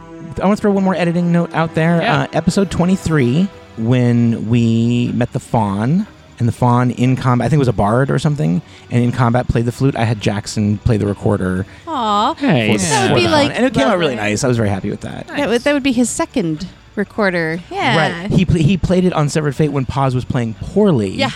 and then when this, amateur young Fawn, Yeah. I didn't have him play messed up or anything, but it was a little bit amateur, but it was Yeah. good. It I was like better. that This was better. Jackson is just our resident recorder player. Yeah, when we he's need absolutely it. on retainer. He loves recorder. Awesome. So those were all questions from the ever so wonderful Carly. Thanks, Carly. Our next questions come from the wonderful Susa. Yeah, they're wonderful. What were the inspirations for your characters? Did you choose class and race first, then build personalities? Or have a character in mind first, then find stats for it? I love this question. Did you have any ideas on what their character arcs and growth would be like, or the direction you wanted them to go in? And if so, has it differed from what you expected? I'll go first. I'm People I'm are staring, giving me Elizabeth. looks like just start, so I will do that. And by people, I mean Zach. Just me, yeah. Just me. I'm people. Zach's the people. It me. Basically, I fell in love with one of the background traits that was created for the player's guide for Reign of Winter, which is the failed Winter Witch apprentice.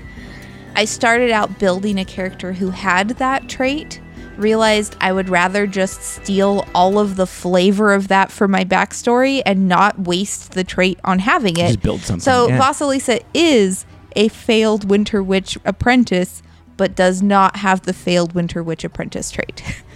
I wanted her to be still a witch, but she failed at being a Winter Witch. And that's where I was like, why not have her be the opposite? She's a summer patron witch. And from that starting point, I initially wanted her to be a potion-heavy witch. She was going to be like the local person who brewed all of the remedies for town. And then I was like, no, Theodora might have been good at that, but Vasilisa is the only thing I know about Reign of Winter is that we're going to be traveling immediately.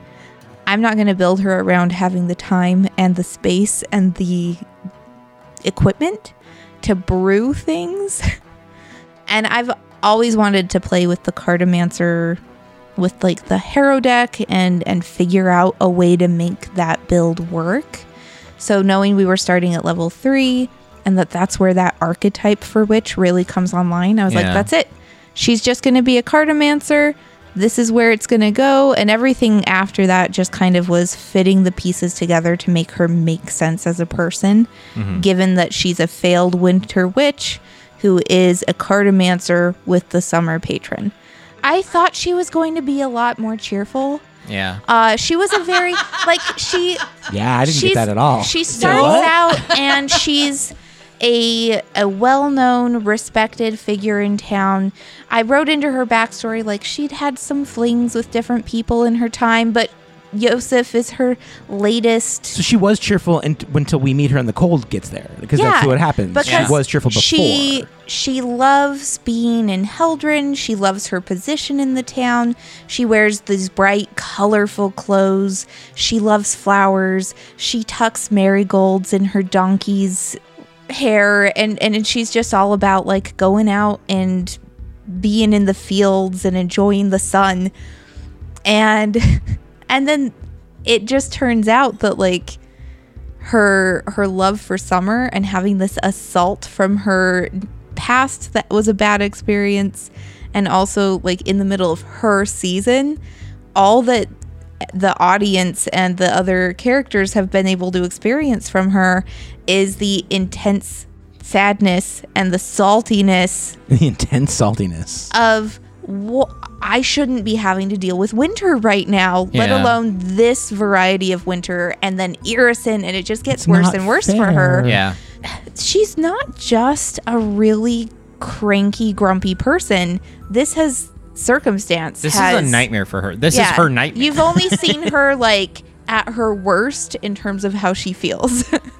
So get her into like a true summer situation and you're gonna be like sunbathing and swapping recipes and having some like romance around a bonfire, but that just hasn't been a thing that the circumstances of the campaign have showcased for her. That'd be boring, right? Get together for another session and you're like, I sit around the bonfire more and I sell some potions. Okay, I get come back next week. Tippled on some mead. I don't know. David, what about you and Valdine? So Valdine comes from my love of watching spaghetti westerns growing up as a kid.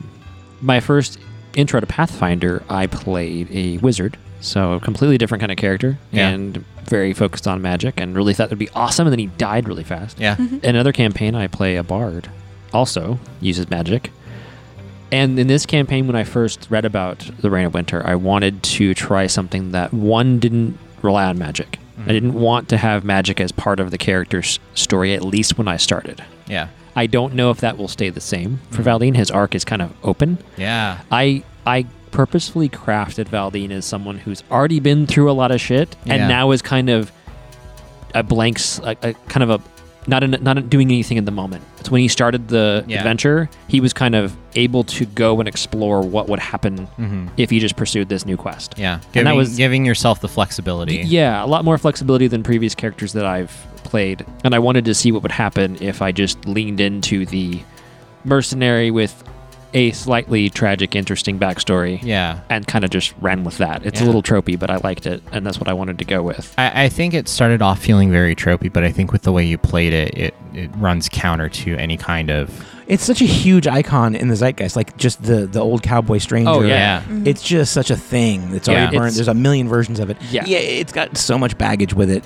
But if you take the time and actually make a character and tell a story, they're all unique. Yeah. Yes. But at face value, you're like, oh yeah, I've read this book before. Sure. And you've got to dig a little deeper. That's where I was like, don't force it too much. Let him flex to what's happening. Yeah. And I think that's one of the things I try to keep in mind as I play him is to let him react. Don't think what I would do because I'm not Valdine. Yeah. And think about try to really what would Valdine actually try to accomplish in the situation? How would he actually respond to this? And that's hard to do, but in all the interactions he has with other characters, it's a really great feedback and the bounce off of other characters' play style. It's been really awesome to see what he'll do next. Yeah. I'm excited for him to level up some more. Yeah. And see his interactions going forward. Does he have any profession ranks? He has alchemy, and I think the other one is soldier. Nice. Yeah, I Yes. remember if you got it. check, it's on our That's website pretty now. cool. He's got profession soldier. Yeah, See, I that's do. not min-maxy at all. I think that's Yeah. you Super put flavor. spending ranks on things that Yeah. are like, well, Yeah. this is part of my story. It's part of my life. I have been wanting to do some more stuff with that, but I Because it haven't hasn't come up. It hasn't come up. Yeah. No. Book 3 starts with James being like, all right, roll I me a need that profession soldier check. right Soldier now. Amanda? Yeah, honestly, in the character creation process, Nick helped us out. Zach and I wanted to have characters that team, played have a- together, to be a team, just because we've always played so well off of each other. and Nick had this great idea of, the Marge and Norm aspect. And honestly, Marge was built to be an aid character.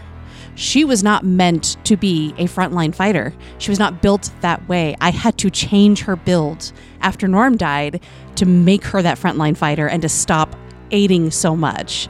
But Yeah. she was totally built with her honor guard and dragon order, and all of her cavalier at character creation was all meant to help the party, and her only jump in with her sword and shield if she really needed to. That was the plan originally. That was the plan originally, was to be the backup and to be that aid character. So I had to kind of rewrite it. So she's definitely not min-maxed because I started off going one direction and having to shift gears once her companion was not there to play off of anymore, and it being painfully obvious that we needed a frontline fighter, we needed a strong person, and so that's completely changed. Her character arc is absolutely nothing like I thought it would be. It's completely different, gone a completely different direction, which is great because that makes it fun. When you might have a plan, but it's just like life. Yeah. Just because you have a plan doesn't mean anything's going to happen that you can use for the plan you had. Just like life, the later on that it throws you that curveball, the harder it is and the longer it takes to adjust for your new trajectory. For sure. So yeah, it's been fun taking and difficult taking her through her character arc that was just kind of thrown at her, rebuilding her character in a different direction to be more of that actual cavalier, riding in, charging.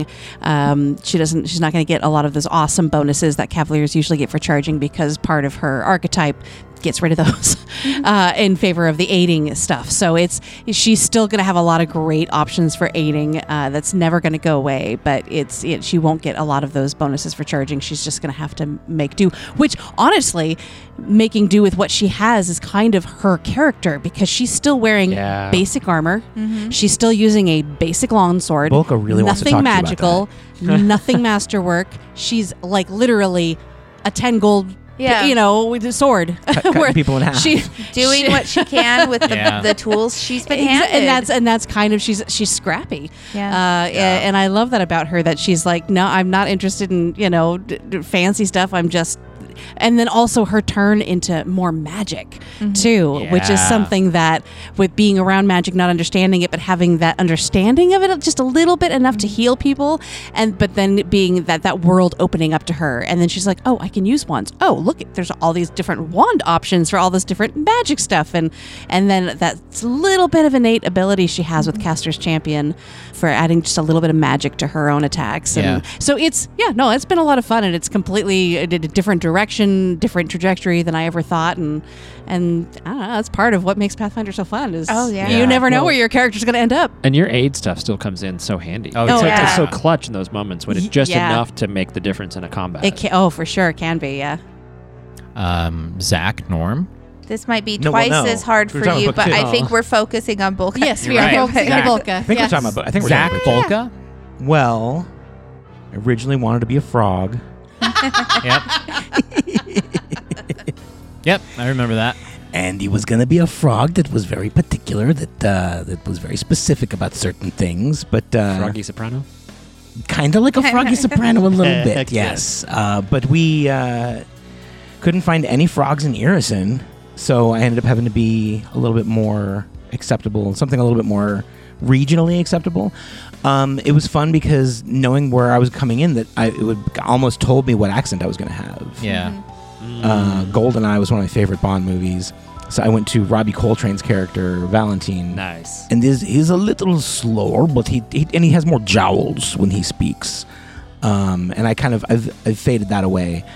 But that was my basis for the voice. And then as far as the character, I always love playing support characters, and especially for a second character. After there's been a party death, it's like, hey, maybe more healing. So I decided to come back in as a cleric. And the other good thing about cleric class, cleric's, if not my favorite, my second favorite class to play. One of the things I like about it is it comes with like a package of, once you figure out who you want your deity to be, you got all this stuff to build off of. Like, oh, these are their colors, and this is their animal, and this is their beliefs. Does your character follow all of these? Are there any of them that you have hang-ups with? Yeah. You've got a whole like palette to paint your character with. It's preset and super easy.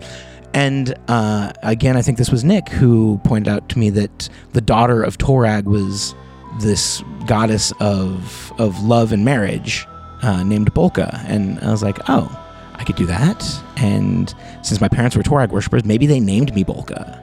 Mm-hmm. They named me after the daughter of Torag. Yeah. Even his last name, Fulgritson, Fulgrit is Torag's wife, so his last name, it's like built in like that, maybe his family thinks or at one point claimed to have some sort of connection. What was the question again? Trajectory, character. Oh, trajectory. Arc. So we didn't come with a pre-planned arc for him story-wise. Like we have James and I know his backstory, but it's not super relevant to what's going on right now. Other than like we're encountering some Fae, but that doesn't really have a connection for him. In my mind, his arc is that his mom has always told him that he was destined for more, to do something greater, and he kind of believed her and saw this as his opportunity to be like, well, mom's gone now. I should see if she's right about this. I should follow through on this. Yeah. But he has not been like 100% sure the whole time. It's more like he's kind of watching himself and seeing how this goes and play. He's trusting Bolka will guide him through this. Right. But he's not 100% sure this is right. It's like, well, mom said this was right. Let's see. So it's a hero's journey of like discovery, and it's not that he's an unwilling hero, but he's just not a confident hero necessarily. I'm going to just feed right into the next question, which is for Zach. Do you love Bolka, Norm, or Narcissa the most? That's got to be Adik, and that's got to be Aphon. Still. Okay. Yeah. You guys are going to hate me. Let's be fair here. Let's just get some things straight, okay? Norm was only around. I only played Norm for 18 episodes. Yeah. 17. Let's say 17 because I didn't really play him in the episode 18. Yeah. I only played him for 17 episodes. We've been going for 3 years. Yeah. True. That's a long time to not be Norm. So as much adoration as I have for Norm and for Tom Bosley, who I base his personality off of, I can't say that he's my favorite, that I love him. I can't say that I love him the most because I know him the least out of all of them. Yeah. Just for extra context, because with the season break, we lose sight of this a little. The season 2 finale was our 73rd episode. Wow. In terms of not counting bookends or extra things, just Holy the crap. story. 73. So it's been over 50 episodes of playing Bolka compared to the 17 of playing Norm. It makes a big difference. And Narcissa for 45. Yeah. So really, it comes down to between Bolka and Narcissa. Who do I love more? I think Bolka has some growing to do. I think he has some self-discovery to do. Narcissa, I really connected with. I felt a lot of her flaws. I felt a lot of her strengths. And I'm really gonna miss her. I know it's not this show, but I think I love Narcissa a little bit more than I love Bolka. Bolka's kind of cheeky sometimes. Bolka's love, it's what he professes and espouses, but it's a little superficial sometimes. Yeah. It's not as deep and complex as it probably should be if he's really going all in on this. And Narcissa, she's just a little bit of a victim, and I love her personality and her outlook. So, yep, to answer your question, it's Narcissa. There we go. There You we heard go. it here first, Okay. folks. Sorry. Now we'll just have to wait and see if that's different at the end of book 3. Yeah, we're just going to Like, keep asking you this question. Do you now who do eventually you like grow more? to like Bolka best? After Bolka dies, my new character comes in. Yep. Oh. But let's see, the Severed Fate listening numbers are going to jump up now. Be like, Oh man, it's his Narcissa's favorite his character. favorite. He We better loves go her. listen. Let's listen to that. Just remember to start with session 0 Yeah. before you jump into episode Yeah. And then go back Yeah. to episode 1. This next question was wonderful because I had never thought about it, and I immediately had an answer. I'm interested to see what you guys all think. Are Dimension Door and Severed Fate in the same canon universe? Was it really Vasilisa that did the horror reading in Severed Fate? Well, that's a no. That was Marta. because That one's a no. That was Marta. Yeah, that was Marta. That was the shopkeep's wife. So, Yeah. though Luthgul. it's in the same universe because Lepidstadt is kind of it's almost like Transylvania, so it's got kind of that Eastern European Yeah. accent, which Yeah. is still very similar Related to a like the little. Irisen Russian type of So it's related enough to where I could see why people would think that because your accent was Well, it's Similar. all in Similar? Galarian. Yeah. The Carrying Is it Crown happens years before. The same Galarians. Because they absolutely could Yep. share a universe. But the timeline is different because Reign of Winter is Correct. happening later. that's right. I think they're a couple years apart. One of the cool things about Paizo, what they do is their release dates in world match up with their release dates Yeah. in real life, which is Reign nice. of Winter is 4713 AR. AR. And I- Absalom Rising. Yeah. And hilariously, the campaign started on the 15th of Aristus in game. It is now the 12th of Eridus, so it has been less than 1 month. Almost a month. Yeah. Coming up on a month. Jeez. Almost 1 month. That is insane. Feels like so much longer. Remember when I had a character? I had a character and I made James like track the cycles of the moon for me because she was gonna have different spells based on the cycles of the moon. It's like we're never Yes. getting a month. You had We've had maybe one like moon. 2 moon cycles. Like One moon it, cycle. it was full and then it started to wane, and that's all you get. That's all you get. So, Carrying Crown happens first, and then 2 years later, It's like 4611 Reign or of 4711 Winter starts. Yeah, 4711 for is when Carrying Carrying Crown. Crown starts. Yeah. Yeah. So it's 2 years before. I think it's totally in the same Galarian. I think Yeah. so too. I like the idea of having a canon Dimension Door universe. Galarian 616. I'm just Because it's going to imagining. be so Nice. rare if any of it ever crosses over. Right. Because Pathfinder is very good about having like everything sort of separated by Time gap. adventure. I just had such a funny world's thought. so big. I'm imagining like Narcissa's still a out there. survivor from Carrying Crown. Narcissa is just minding her own business, being a person, or traveling. Who knows? Yeah, and gets sucked into And a suddenly winter there's portal. a winter in the middle of Fun. summer, and she's like, "What the hell?" Aw, that's totally You fun. could We should have do it that. Isn't in it? one-shot adventure of like Her and Carrying Kendra. Crown people who survived Yeah. from Severed Fate. Snowboarding 2 with years Severed Fate. later, boom, there's a pocket of winter. Yeah. Her and Kendra might even be a couple by then. Who knows? Oh. Dating your own daughter, huh? Saucy and Just legally. strange. Just legally, yeah. But yeah, no, it totally takes place in the same universe. Cool. Dimension Yeah. Door I'm canon glad. universe. I mean, If it ever comes up, it'll Good be great. times. But I the don't know if horror it reading will. person's not the same person. No, but, no, but no. the That's not the same universe. person, but Yeah. it The all universe is the contextually same. takes place in the same universe. Yeah. What is each character and player's favorite animal? I'll go first. Dogs. Next. Okay, so Vasilisa's favorite animal, if it's a very specific and individual animal, is Marigold. of course. So type of animal overall, I think she just has a soft spot for bunny rabbits. Yeah. Aw. So she misses Azalea all the time. She prefers Marigold to Azalea as a individual animal, but overall type of animals, she'd have like a whole farm of fluffy bunnies. Nice. She would like spin the wool off of the back of one of those Angora bunnies while she sits on her porch at night. Like she could do that in her retirement. And then what about Elizabeth? My favorite animal You, is James. a lot harder because I'm really bad at picking favorites. I do have a soft spot for cats. The purring. Yeah. If an extra cuddly cat that just wants to sit on me and sound like a lawnmower, like on my chest, I enjoy that. Valdine? Valdine's favorite animals are horses. Oh, That's on brand. Yeah. We've got to get Valdine a horse. Gotta get What are we Valdine a doing? horse. Yeah. And then my favorite animals are giraffes. Yeah. Nice. Love giraffes. They're like horses, but with longer necks. Yeah. It's Did you more know horse for your dollar. that a giraffe has this same number of vertebrae in their neck as a human does? They're just big and long. Did you know that right. giraffes have enough power in their legs they can literally decapitate a lion with one kick? Fuck. Yes. And they can use their swinging head neck thing too to Yeah. like they do all kinds of cool stuff. Giraffes are badass. Giraffes are awesome. I wonder if there's a stat block in Pathfinder for a summonable giraffe. Oh, there's got to be. terrifying. Probably not as cool as the real Yeah, I one. mean, probably you'll not. have to adapt it to be as cool as the real Yeah. one, Exactly. for sure. But I love that idea. Yeah. Marge. Weasels.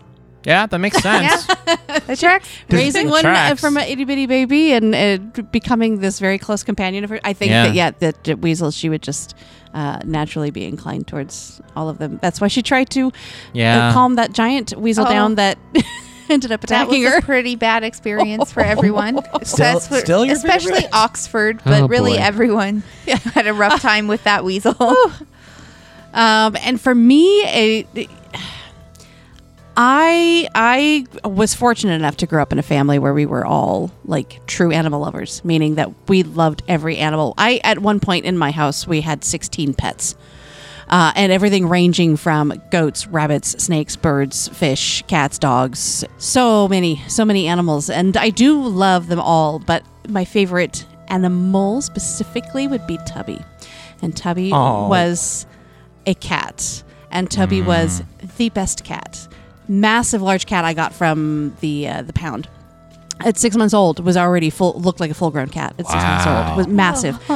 Must have some kind of something mixed in. It was a gray tabby, but it was just, I mean, the best cat ever. Could care less if there were dogs around. Got along with every creature, that's every my person. favorite kind of cat is the chill Could one. sense if you were upset and would come up and actually wrap its arms around your neck and give you hugs. Aww.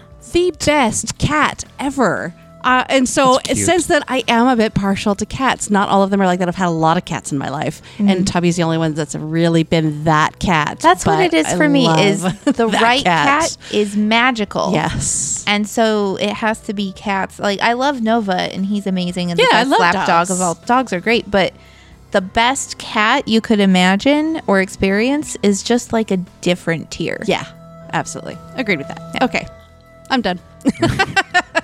What about Bolka? Bolka, his favorite animal is supposed to be the falcon It's supposed to be? because that's Bolka's symbolic animal. Gotcha. But it's really, he kind of likes anything furry or fluffy, but particularly dogs. But like ghosts, I mean, anything with a lot of fur on it is just like, just sweet and cuddly, and he likes that. I wonder if Bolka is gonna adopt the dog from Snowdrop. Yeah, Snowdrop. Yeah, no, he really likes the Bolka's fact probably that that's a thing. because it's not It's just a because fluffy I one, was it's a the one husky. wearing the robe doesn't mean Vasilisa's the one who it's our it's dog. party dog, yeah, It's for a sure. party. For Nice. sure. Party Anyone can dog. command Snowdrop. No, yeah, Bolka. I mean, we didn't get to spend much time on it because the time between the wrap up of combat and the end of the episode was really short. Yeah. But I definitely tried to interject. Like, he's really happy that there's this big panting husky just hanging out. Yeah. Like, that's, Heck yes. He's super happy about that. Nice. And that's kind of the same for Zach too. Yeah. He's just big fluffy dogs. Big fluffy dogs are great. I like dogs I can like wrestle with. And Yeah. tussle around. The next question is extremely hard for me to answer because I don't know names or people. But if you were casting a live action or a live action with CGI movie, who would play or voice each character? Oh, that's great. Mine's easy because mine is actually based after a character in a movie. Yeah. So you would actually have Frances McDormand Well, do the yeah, voice? heck yeah. I think she'd be great as Marge That's- because Marge is an older That's a character good get. anyway. She's a great Yeah. actress. That's a good get. This is a good one. Totally. Yeah, Oh, and if I went with Robbie Coltrane for mine, like he's fine. You guys would be happy with him. He's good. No, he's a good actor. He's a solid actor. He's kind of a character actor, but he's good. Isn't Bolka kind of a character? Yeah, that's why it works. No, but I think your actor has like multiple Academy Award That nominations. is true. Mine doesn't. She's a fantastic actress. Fair. Yeah, she is. How about you, David? I have no idea. Yeah, You want to cast yourself with a Southern accent? Just you do it. sure. There you go. Just be me. Now, I only have an answer to this because I was the one collecting questions and I looked over all of them multiple times. Because it's a hard one to answer. There otherwise. might be a much better answer for this than I've come up with because I'm not super familiar with actors. But I thought, you know what? I bet Mila Kunis could pull off Vasilisa. She can do the accent. She can do the attitude. She can do the... she can speak Russian. Now I'm really frosty and upset with things, but now I'm having a great time and it's a party. Like, she can capture, I think, all of the aspects. This would be an interesting And she's not movie. too visually off if it's full live action either. Yeah. Like, So I had an answer for me to start off with. For which character? For me. The GM. Which one? Oh, the voice oh, of it's the that GM. kind of movie. The voice like of the voiceover narrator. I'd want over- the guy who did the narration for Darkest Dungeon. Oh, nice. It's a good narration. And then I was sitting here thinking about it because I realized I could have them voice everybody else besides the 4 players.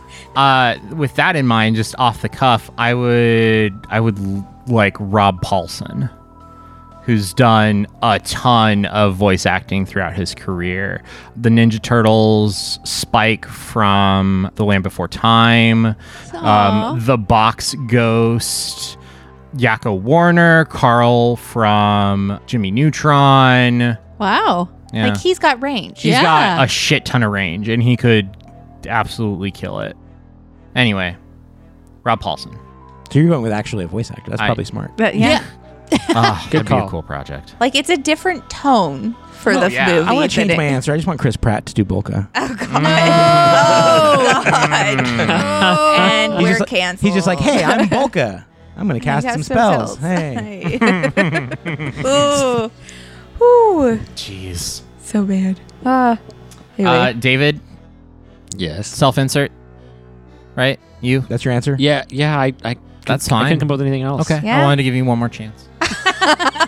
To be I cool. don't know, You're that's solid. Like the rest of That us. almost sounds ominous. I know, I wanted doesn't to it? give Who you does a one good more southern? Who chance. can do a good southern accent?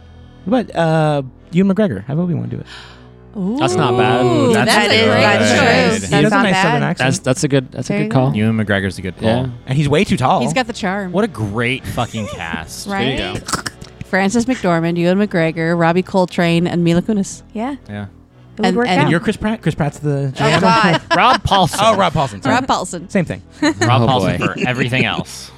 For James, who is your favorite NPC/NPC voice? Any particular inspirations for voices that you want to share? Favorite NPC? Well, you said Gary before. Gary, absolutely. NPC voice, Arbigazer was really good.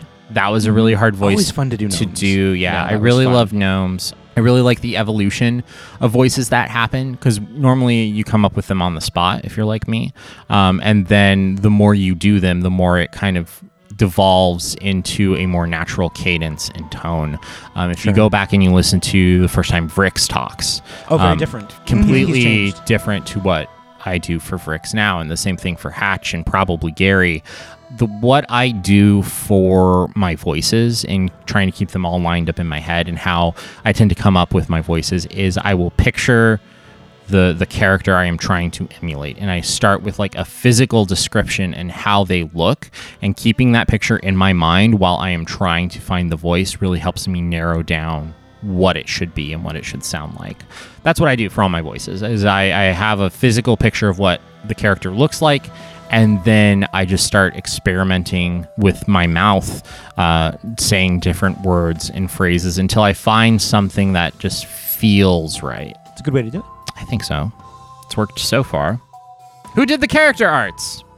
Official character art for what we have now up on Dimension Door for the main podcast was done by Hanzo. And we've linked to the Instagram and the Facebook for Hanzo in several places. Yeah. But if you want to get a hold of Hanzo, we're always happy to throw that link your way. Absurdly well priced. Yeah. Need to charge more, honestly, Yep. and is charging more now than when we got them. Good Thank for him. goodness, because it was way too good of a deal. No, it was way too good for what we got. It was so inexpensive. Mm-hmm. And then who did the character art for Severed Fate? And for the Norm Thiago Mota. funeral scene. Yeah, Thiago Morta.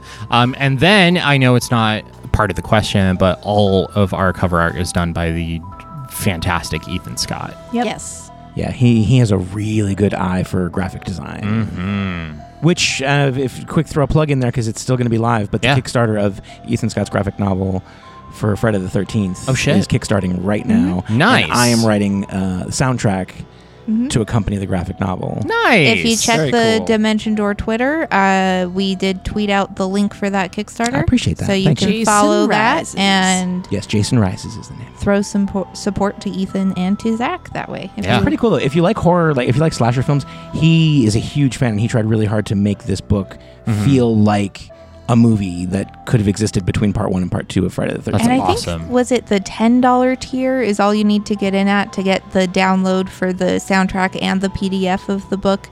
Like physical things I think are higher, but This puts a lot of pressure on me to make a good soundtrack. like that tier, like if you just want like it's the really music and the approachable. book, that's super really approachable. yeah. Yeah, So- it's he's done several Kickstarters. They've all been funded. Like he knows exactly what to do and how to like play the Kickstarter game and Yeah. make it worth people's I will say I while. have successfully received some cool stuff from the one Kickstarter that I put in for that he was Nice. running. So, Elizabeth, Addie wants to know, do you actually speak Russian? Because your accent is great and you slip in words here and there that actually feel and sound so natural. Aw. This means a lot That's to really me sweet. here because my voice and accent, like I'm very self-critical and not confident in my vocal skills. I do not speak Russian. I did teach myself some phrases so that I could use those phrases as Vasilisa. And I, of course, have known for decades now what suka means because I played Dota and I have been called suka so many times in that game. Bitch. Indeed. So I do not actually speak Russian. To get my accent right, I took the approach of instead of just looking up people trying to mimic Russian accents, I looked up what are some of the common pronunciation, quote unquote, problems that people who speak Russian natively, who are learning English as a second language, have. Because I knew as an That's a great ESL idea. teacher from when I was teaching English as a second language in China, a lot of being a good teacher is knowing what are the common problems with pronunciation in English when that you have Chinese as your native tongue.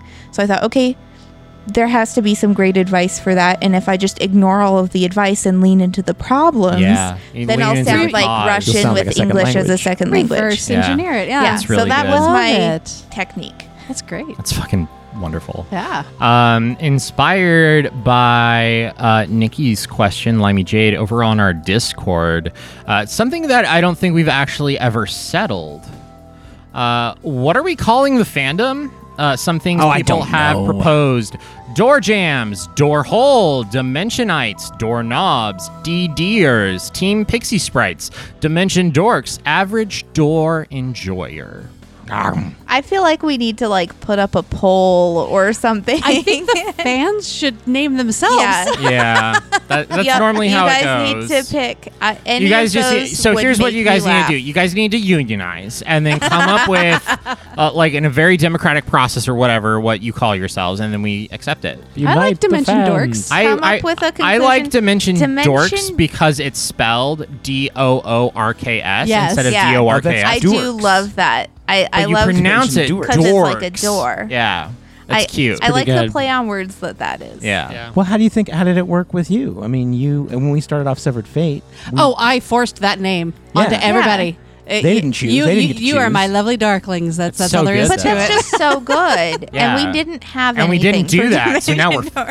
fucked. Now we have to let the fans. Yeah, Yeah. now Guys, it's you tell in us. their control. Greetings, Dimension Dorks. That's the only problem with Dimension Dorks is it is a A little. lot of these do feel very like slightly insulting. Sup, doorknobs? Yeah. Dimension Hey there, Dorks. door hole. Yeah, you might want to pick Some something average for door yourselves enjoyer. that doesn't sound like we're insulting you every time we address you. We would appreciate that just for the, I'd say optics, but Yeah. it's Yeah. mostly like audio. But still, you know, Positivity. we'd like to not. Although Insulting you I when we're call calling myself you a out. dork all the time. Yeah, that's so why I'm fine with maybe Dimension that's Dorks. fine. Yeah. Yeah. Anyway. Anyway, here's a complicated question. Uh-oh. We have now switched over into questions from other community member Casual Chaos. Oh, okay. When will you switch to weekly so you can finish by 2024, 2025? Casual Chaos is trying to kill me. I know you are all very busy, but is there any possibility Dimension Door could become weekly? What would it take for it to become weekly? How many friends do you have? Money. to Yeah, get subscribe all to your our friends. Patreon? Money. Yeah. If you go over to our no joke. Patreon, I calculated it out, and it costs us $2,000 a month to produce 2 episodes, assuming we pay everybody involved minimum wage. And we did a breakdown calculating and it's very approximate. Yeah. Approximately how many hours of effort each of us put in. And Zach obviously has the bulk of that with the editing, in addition to being here to record things. Yeah. So I think a lot, money. We need money. Money. That's what it comes down to. But it we is need literally money. a funding goal Yeah. to pay at that level. And maybe eventually, if we can pay Zach, that would change things. But Yeah. until then, Yeah. I think that's the big thing. Like, if we actually had money to devote to paying ourselves, and specifically Zach, to give him more time to devote to editing without needing to look at other financial sources of income, I think it becomes a lot more feasible. And then just being able to crank out, like, on long days. Do a bunch of multiple sessions. Do a lot of Yeah. multiple sessions, because the other thing that's kind of tricky to record and do episodes every week is David's traveling schedule for work. And I don't see that being something that is going to change anytime soon. I can see it getting worse potentially. Gonna Yeah. get more intense, not and less so intense. Yeah. Something bad's going to happen to having Valdine? the ability to I hope not. Having the ability to devote funds to us for, like, hey, we need to just, like, record for a weekend and try and knock out, like, 4-6 episodes. Money can help buy us time, and Yeah. it's really, Money it's really can buy what us our time. constraint is really time. Yeah. So that's exactly. There's not an easy way to fix that. No, there's without not. lots of piles of money. Yeah. So I feel like Casual Chaos was trying to ask, like, what can I do? If you But want there's really to no- if you want to give us tell a shit ton everybody of that money, you love to Yeah. check us out. Win Spread the the word. lottery. Yeah, spread the word. Spread Yeah. the word. Yeah. If you know anyone who would like to throw us sponsorships or affiliate deals, There you go. we're always happy throw to them take our those. way. We It's love a good those. point. Those are always helpful. I mean, another thought too there to respond to the question is we would love to do more often. We would love to be able to do that. Yeah. Like Yeah. Absolutely. all of us, I think would enjoy I think that. we're all very willing to be able to do a weekly show. It's just that This is a hobby for us This is right something now. we do in our spare we're time. burning Yeah. out off of having the time and finances to do this, not off of enjoying doing Yeah. it. Yeah. Right. We like love we're- playing. We love each other. We would love to give you what We you also want. love being able to pay to live. Yeah. Those are just the problems. so money Constraints of the is system. money. The answer to your question is money. It would Or- take money. Could Casual Chaos do something like switch capitalism, turn capitalism into something different? Yeah. And So okay. Implement so money socialism. or revolution. yes. We are Money ready or for the revolution. anti-capitalist revolution. So Yep. if you want to invite us to your planning groups, sign up to the build guillotine that peer of our community, Patreon. I don't know. Love it. The guillotine tier. We went deep on that one. There's your answer. We would love to. It's not feasible right now. We need money and time. Next question. Why did Granny Nan have a fire spell in her book if she's a winter witch? Is she actually a winter witch or just a witch? She is a winter witch. There is nothing in the winter witch prestige class or archetype that restricts your spell use. It only gives you boosts to spells with the cold subtype. Interesting. So Yes. you are able So to. you can cast any witch better. But spell. Vasilisa made it clear that like you're shunned though, or that it's not a good look. Well, the main thing that Vasilisa was shunned for, that she failed being a winter witch for, is that she sucked Couldn't do at ice. casting the cold descriptor spells. And they should be good at it if they're winter witches. And you're right? Yeah. supposed to be That makes extra good at the cold descriptor spells. So we probably And could she have gotten does away have with one some or two. spells she couldn't have got Yeah. away with that Yeah. are because of her summer patron. So casting Goodberry or Flaming Sphere, I think it is actually. Like there's a couple spells that she only has as a witch because of the summer patron. Yeah. Those absolutely would have raised some red flags. 'Cause You no can't be a winter winter witchers. witch. Yeah. That's not one of our spells. Right. Yeah. But Burning Hands is absolutely an any witch, It's a witch not spell, patron yeah. specific. Yeah. Okay, cool. Moving on to Prince Casper. Did the Winter Wolf have anything important to say, or is she only in the adventure to interrupt the party? Another section where there's a lot on the cutting room floor there. And I will say, because we had to go back. Yeah. looking back and rereading from 3 different books, mind you, all the information that Paizo has about winter wolves, we did get a correction that turned out true and weird and interesting, pointed out to us in our Discord. Turns out winter wolves have weirdly malleable mouths as wolves that allow them to speak In wolf human languages in weird. wolf form. So she could have been in wolf form and still talked to us in Halit or Scald or Yeah. whatever.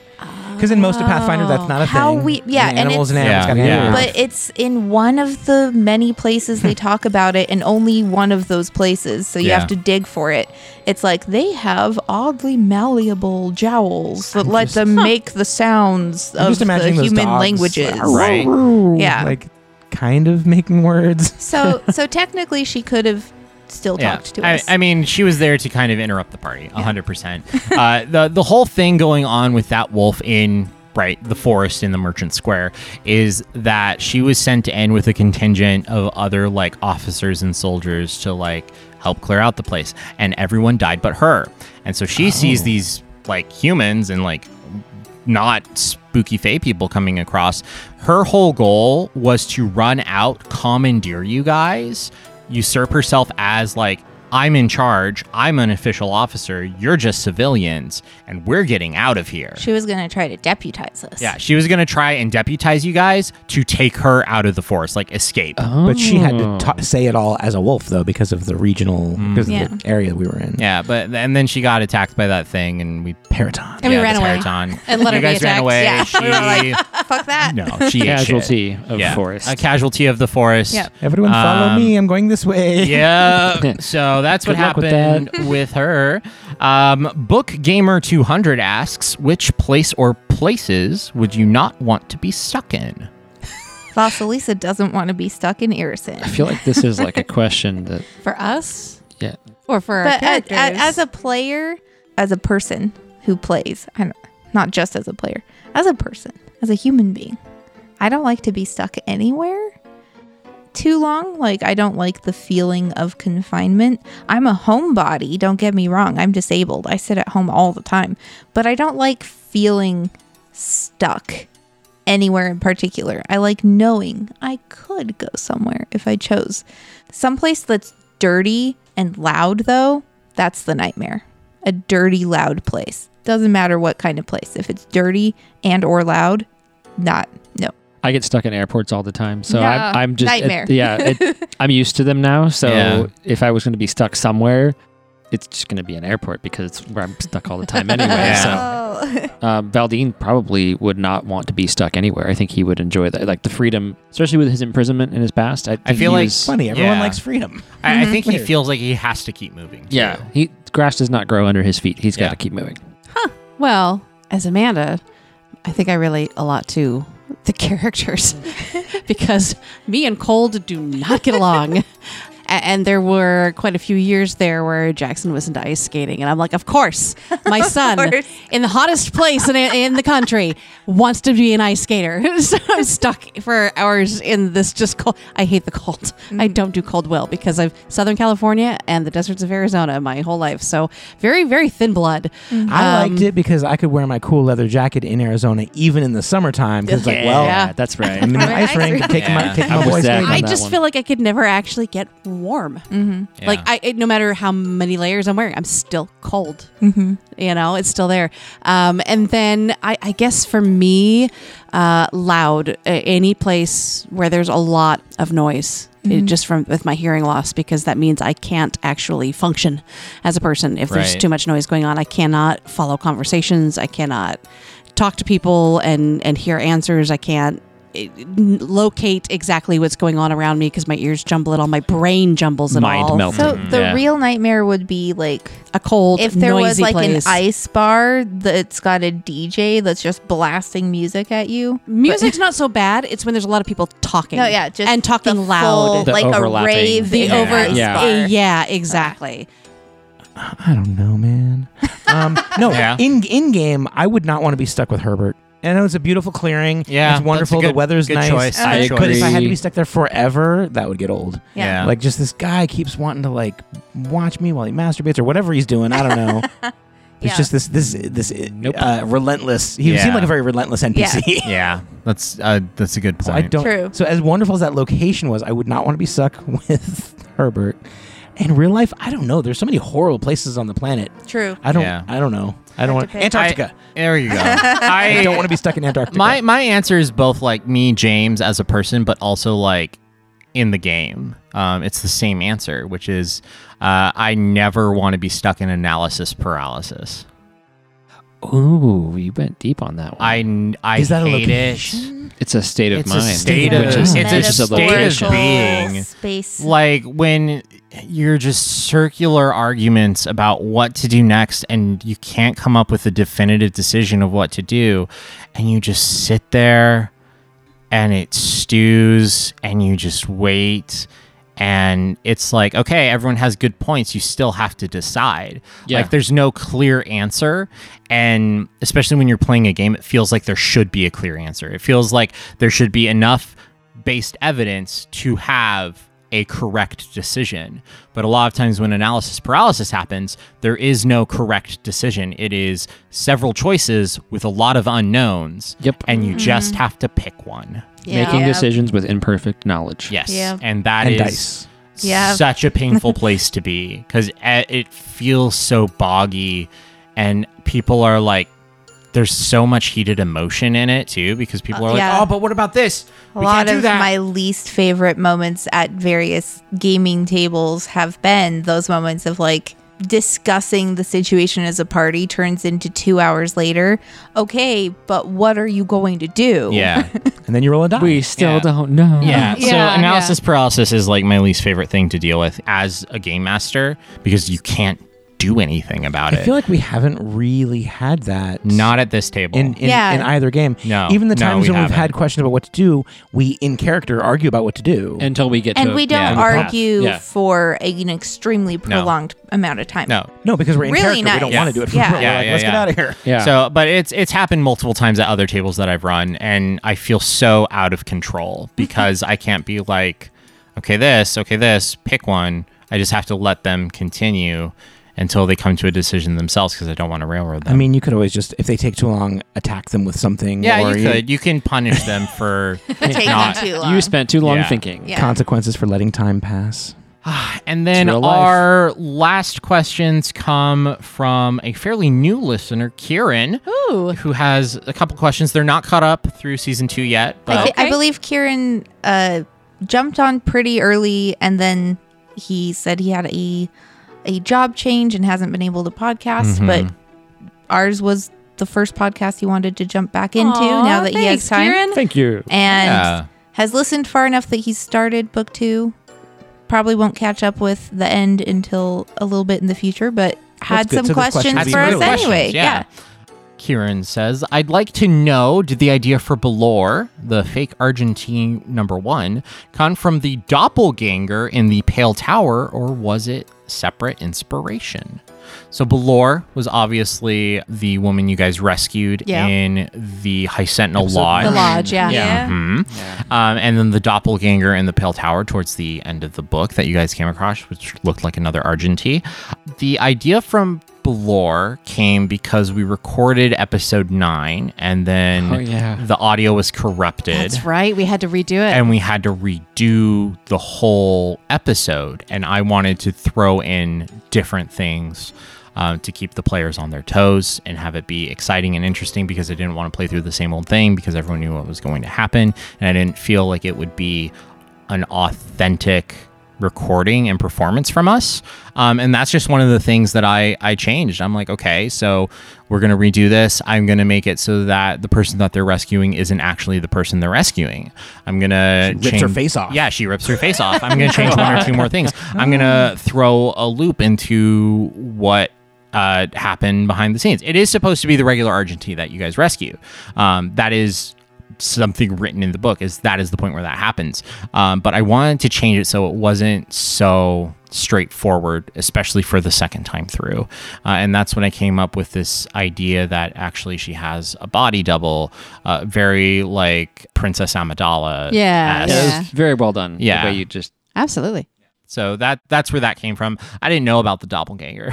So that's just like a happy surprise. That's just a happy surprise Oh, wow, later that's on neat. that fit in really, really That's well. cool. The doppelganger is written into the book, that she is there practicing to take over for Argenty back in. So you're a prophet. Taldor. You're like an oracle. Yeah, I guess so. I wonder what curse you have. I don't know. Dyslexia, I think. How many curses? Let me count the ways. Which I thought was a fantastic question because I had never Linked the two connect together. those two Yeah. dots. So good job, Kieran. That's smart. Yeah, props. Smart look. And then we kind of covered this. Kieran says, I'd like to ask the cast where your characters' voices, mannerisms inspired by particular characters and actors, like how Norm and Marge were inspired by Fargo. Well, see, I don't have to answer because I'm still Marge. Yeah, you're and still Marge. inspired by Fargo. Yeah. Yeah, oh, and my name, Norm's name, was from Fargo, but I like the character was kind of like the dad from Happy Days. Was I was going for Tom Bosley. Nice. What about? And you said Bulka was Robbie Coltrane. Lots of different Russian accents that I picked up in my 20s, but yeah, Robbie Coltrane from GoldenEye specifically, him doing a Russian accent. Nice. that Valdine was really Clint Eastwood. I mean, it was Yeah. just that iconic gunslinger. Yeah. That was kind of where I was going with it. But I didn't have a particular character or actor that inspired Vasilisa in terms of voice or mannerisms. I took her name from a Russian Baba Yaga fairy tale. Someone Which- else caught that, right? Didn't one of our Yeah. listeners catch that like a long It's time called ago? Vasilisa the Beautiful, and Vasilisa is a girl who's sent to get something from Baba Yaga and has to trick Baba Yaga in order to escape with her life. So it's been kind of funny to me knowing that background for my choice of the character name, that we are actually working for Baba Yaga so Yeah. far. Yeah. Because that's kind of, I'm like, do I eventually need to pull out some Vasilisa style trickiness to extricate ourselves from Baba Yaga later? But we'll find out. Yeah. And that's it. That's the last question. Nice. Good Anybody have questions. any closing thoughts, questions, things that haven't been answered you would like answers to? I do want to say, so we don't forget, we should do the random drawing to see who wins Oh, our yes. giveaway Yeah. from all of our lovely audience who send us questions. There are 8 people who So have we're sent going to roll in a questions. D8. Oh, Here we go. what is it? 4. Looks like a 4. 4. 1, 2, 3, 4. Addie! All Oh, hey, we Nice. can actually hand this off to them in person. Yeah, that's because perfect. they're local. They're local. Nice. Perfect. Okay, Addie, Fabulous. congratulations. You get to name the owl, and you'll also be receiving a awesome mug. one-of-a-kind handmade ceramic mug. From Yay! Sweet. So- Good Awesome. job. But thank you to everyone who sent questions. Yeah. Seriously, Holy we cow. You very guys- much Yes, appreciate thank You you. came up with a lot of stuff that I think we would have missed. Yeah, yeah, which I is think so. great. That's why we love the community interaction. I actually want to do this bookend as a live listen. Oh, that'd be fun. Yeah. Because I want to see if anyone has follow-up questions for That'd be us really from good. our Oh, yeah, audience. They questions can in ask chat us and while we're stuff. all listening. That's so true. Yeah. That's a good idea. hopefully everyone's listening to this with us right now. Yeah. Live listen. It would be really nice to have live listens. I think that we want to work on revamping our merch. Yep. Merch is Situation. in process of getting revamped. Just basic stat stuff. Yeah. Like our listens are we've just crested 45,000. Yeah, we're actually, just since we looked yesterday, went up from 45,000 to 45,942. Woo. We're almost at 46,000 now. Nice. What's just run us through some stats, Elizabeth. Okay, yeah. Let's Those close are out fun. with some good numbers. We almost have 46,000 total listens for the Dimension Door podcast. In the past week alone, our 7-day listens are about 560. Oh, nice. Our season 2 finale episode has 261 listens, and as of this recording day, it was just published 4 days ago. Oh, wow. So we have the usual arc of lots of listens at our very first episode, and then it kind of declines. But overall, our listening audience is growing. So we're slowly gaining new audience members, and we're still watching people catching up as they listen through season 1 and season 2. So it's cool watching people catch up and then become current, because we can watch that last number for our most recent. Like in the past 3 episodes, it kind of starts to plateau at a certain number, which is, I think, how we calculate unique listeners. Yeah, and interestingly, you can watch people catching up, but our fully caught up people that by the time Bookend comes out will probably have listened is closer to 300. So that's our kind of fully caught up audience. There's about 300 of you.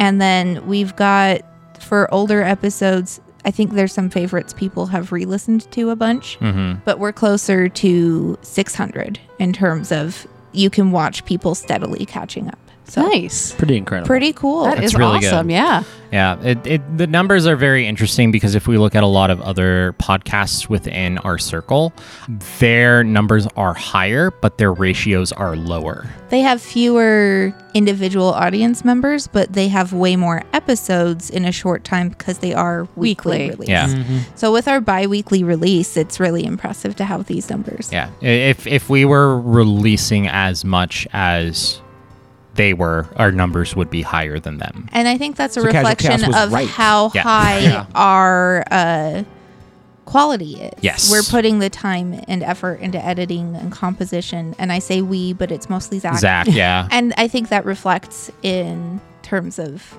our total audience. Yeah, for sure. I gotta be honest. There's times, because it is a lot of work, but there's times when I'm like, well, if I just didn't do this, would people still like the show? Like, could you just put this out, and would people still enjoy it? Am I wasting my time cutting all these ums and ahs? I think it's leaps and bounds. I love it. I've spent a lot of time listening to podcasts, specifically within the tabletop RPG sphere, and I really, really love the way our show is structured. Our show is my one favorite of the show. Best edited because I of love all of the actual plays our I've listened to. production value is so good. through the roof. It's so good. The only show I know of that does production value higher than us is fucking Dark Dice and Travis Vengroff. Yeah, and like that's I can't touch we it. can't There might be a compete with couple that. more that I'm forgetting about, but that is like the separation of tier that I see is like there's us, and then if you want to get to a higher quality, just production wise, and the time we spend doing the music, the editing, taking the time to balance everything out, the voice effects, the sound effects, the Foley, everything like that, it's Dark Dice. Like that's where I am in my brain. And it's a big difference, because there's a lot of shows out there that'll just record, they'll put it out without being edited, balanced. But some of those are successful, though. Some of them are successful. Yes. So could we just do that, and I wouldn't even have to work? Could we be one of those? I don't want successful those. ones? I don't think we're good enough here sitting at the table. I feel like to be the able to pull that less off. edited you are, the more willing you have to be to like dress up and do it just as a live stream. Yeah. Like they Ooh, need to that's be able scary. to see you play to be engaged. And There's even then, there are doing it so live. many of those. I like the niche we fill. Really, I think we're doing it really well. Me too. I really have always liked radio plays and audio dramas. And so this is kind of leans way more towards that. I love how clean the final product is. Yeah.